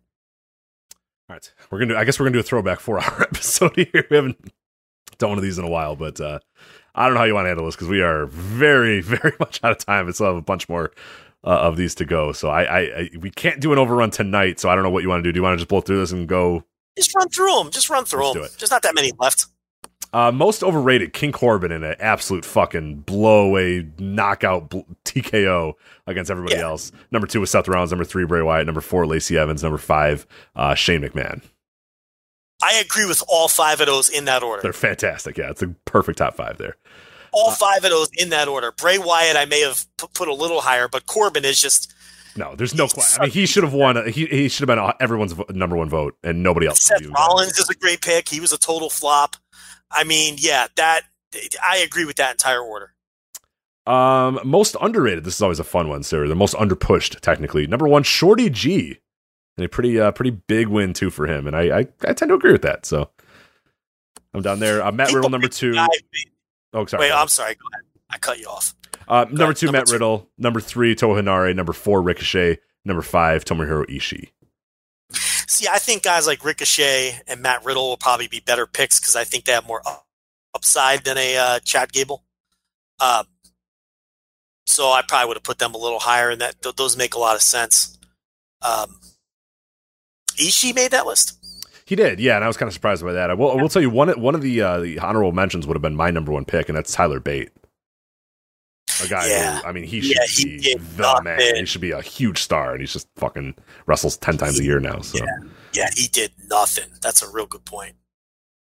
Move on here to Rookie of the Year, Jungle Boy. Won pretty convincingly. Carl Fredericks, number 2. Number 3 for wrestler. Well, God, I guess number 3 for wrestlers was Cain Velasquez. I wanted to skip Cain Velasquez, but he's a wrestler. So number 4, Clark Connors, and number 5, Chris Statlander. Yeah, this is interesting because for the first time in like 8 years, we did not send Dave a crowdsourced list of rookies and with their qualifications based on his criteria. And I was interested who he would count and who he wouldn't count. There's a lot of arguments that should say Jungle Boy and Carl Fredericks, neither of which should have counted. But he decided to count them. So there they are on the list. Yeah, I mean, this is just a matter of who you're going to count and who you're not going to count. I think people are going to get real fired up about Jungle Boy beating Carl Fredericks. Do I think Jungle Boy is better than Carl Fredericks? No, not even close. No, in 2 years' time, that's going to be laughable, but yeah, it's fine for now. Yeah, I mean, I don't even think it's close. I think that Carl Fredericks is leaps and bounds a better professional wrestler than Jungle Boy. But I'm lower on Jungle Boy than most. I mean, I don't see the upside everyone else sees. And that award isn't about upside. That award is about what they did in their rookie year. Right. And if you're going to sit here and tell me with a straight face that Jungle Boy had a better year than Carl Fredericks, I mean, I disagree. Am I fired up and angry about it? No. Because I don't think either one of those guys are rookies. So I don't even think either one of them should have been on the list. Carl Fredericks has been wrestling since like 2015 or something like that. He's not a rookie. Jungle Boy, I don't know. Maybe you can make a better case for him, but I don't think either one of those guys are rookies to begin with. Who was third? Third was Cain Velasquez, which... I don't know. It's fine. Was he? I don't think he was that good. Statlander might be the closest thing to an actual rookie who was good enough to win. I'd have to check Jungle Boy's records. Carl Fredericks is not a rookie, though. I know it's his first time in a major league promotion, but when you've been wrestling that long, right. It should disqualify you. And it has in the past disqualified people. So I don't know. I think people thought we were going to go crazy about that one. I don't. Yeah, whatever. I don't have strong emotions on it. Best non-wrestler, Paul Heyman won convincingly. Number 2, Zelina Vega. Number 3, Selena De La Renta from MLW. Number 4, Gato. And number 5, Tully Blanchard. I don't know about that number 5, but that's all right. Blanchard is not good. And Heyman, I don't even know if Heyman should be number one there. Did Lord Gideon Gray pop up anywhere? Lord Gideon Gray did not pop up anywhere. That is an absolute fucking travesty. This guy is so good. And, I mean, I know no one's watching Rev Pro in comparison to some of these other places, but, I mean, he's so good, I'd consider signing him. I mean, I think he's that good as a manager. I might be out to lunch, but surprised he didn't get any support whatsoever. Move on here to best television announcer. Kevin Kelly won. Far and away the winner, which is a good pick for me. Excalibur, Tony Schiavone, Mauro Ranallo, and Nigel McGuinness rounded out your top five. So where's Riccoboni? Ian Riccoboni not listed, which is a complete travesty. Oh, come on! Now I'm upset. I agree. Who's ahead of him? Chris Charlton, Don Callis, Hugo Savinovich, Jim Ross, Jim Cornette, Nigel McGuinness, Mauro Ranallo, Tony Schiavone, Excalibur, Kevin Kelly. I'm going to leave Savinovich out of this. I don't understand the language. Okay? I think that's silly when people vote for the Japanese guys if you don't speak Japanese. Same thing. You know, I don't understand the language. I don't know if he's good. Some of those names, though, I mean, I'm taking Riccoboni over at least half of those names. Absolutely. That's a fucking disgrace. I might be more mad about that than anything I've heard so far. That he didn't even get his name on the list. Come on. Give me a break. I mean, there's people on that list who wouldn't put themselves over Ian Riccoboni. Don't like it. I don't mind Kelly winning, but I don't like that. That upsets me. He better not be on the next list. He's not. I don't think so. Oh god, I lost my place. Where were we? Oh god, I was looking ahead to see where we were. Okay, worst TV announcer Corey Graves won. Number 2, Michael Cole. Number 3, Beth Phoenix. Number 4, Renee Young. Number 5, Jim Ross. Yeah, all those people kind of stink to varying degrees. I don't even have a problem with the order. No, it's fine. It's perfect. Yeah, I would have put Morrow a little higher. He was 6th, but that's all right. Morrow is now the guy who gets votes for best and worst. There's right. always a guy. yeah. Used to be Matt Stryker. Remember, he get votes for best. Yeah. All right, we'll move on to best major show of the year. AEW Double or Nothing was the winner there. Number 2, Wrestle Kingdom. Number 3, TakeOver New York.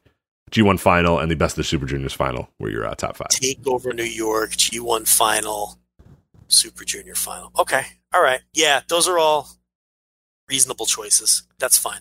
The worst major wrestling show of the year, which I think may have to become the Saudi Arabia Memorial Award. Yeah. Super Showdown from 6-7. That won. Number 2 was Hell in the Cell. Number 3 was Crown Jewel. Number 4 was TLC. And number 5 was WrestleMania. All well earned. God. Remember how all the WWE guys were like, WrestleMania was great this year. You nuts. Stunk. It stunk. The people have spoken.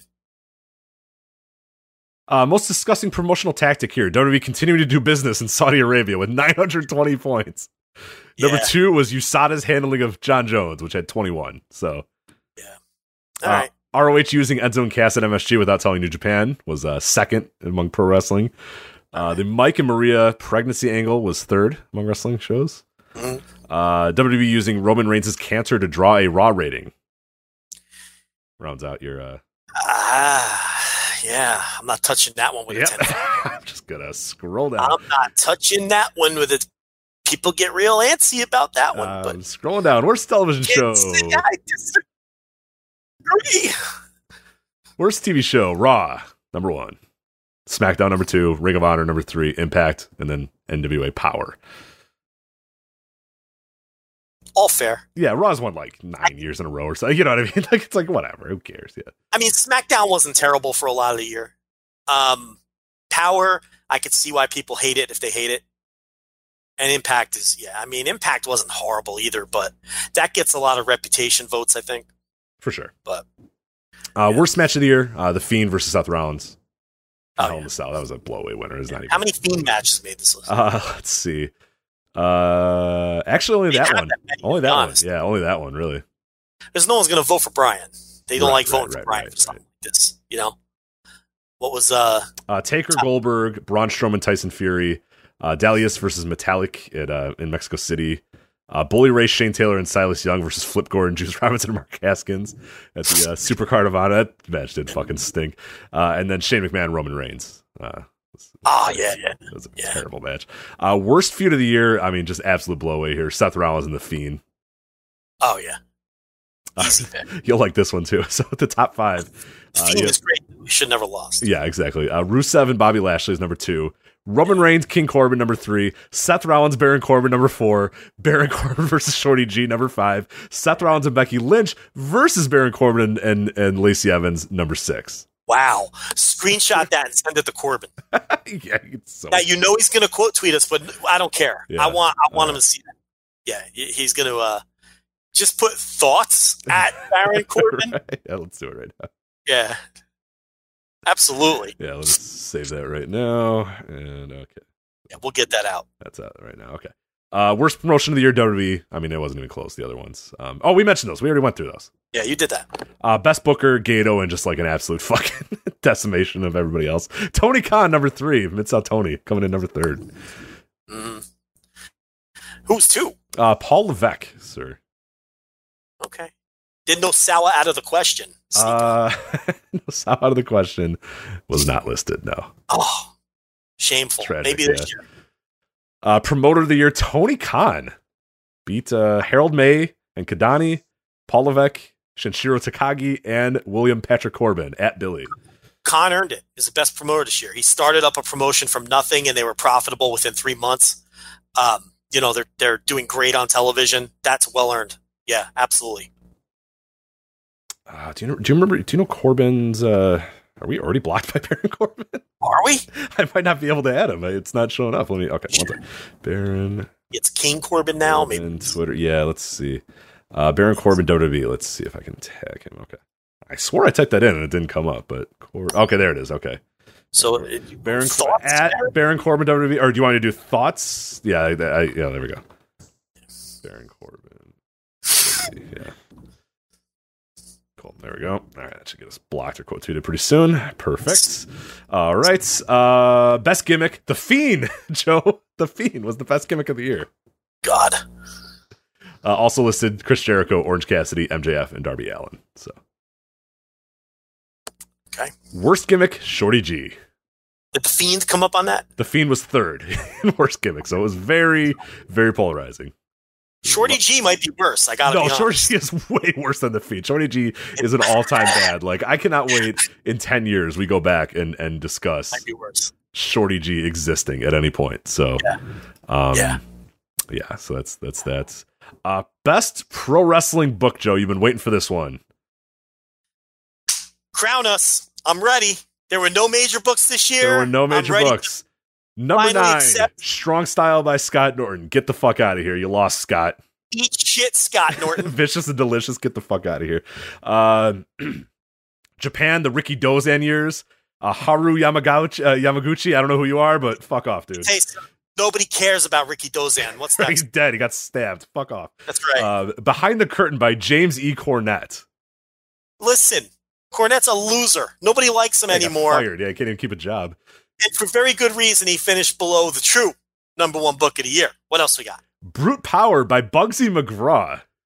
Listen, Bugsy. Did you know that book existed? I gotta send you that book. I gotta find that book and send it to you. I hated watching him wrestle with a passion, and I take great pleasure in defeating Bugsy McGraw for Book of the Year. There you go. All right. Number 5, the Mid-Atlantic Championship by Dick Bourne. Ah, come on. What a dry read that must be. What's next? Boring as fuck, yeah.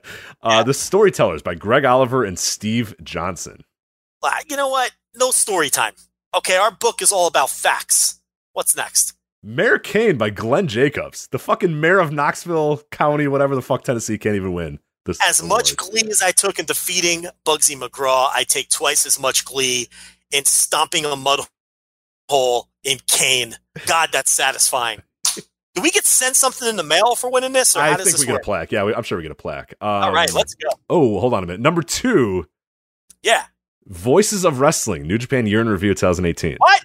The fuck? How do we not win? Number 1, 100 Things a WWE fan should know or do before they die by Brian Chico Alvarez. Oh, come on. He shouldn't even be eligible. I agree. He owns the site. Get out of here. What a joke. I'm taking this as a win. I'm taking this as a win. Yeah, you can't take We it got away from me. absolutely screw jobbed here. Ah, come on. How many votes did we got lose by? 32 votes. He had 240. Ah, come on. I call horseshit. This is horseshit. He owns the site. This would be like us running awards and awarding ourselves. Right. I would never.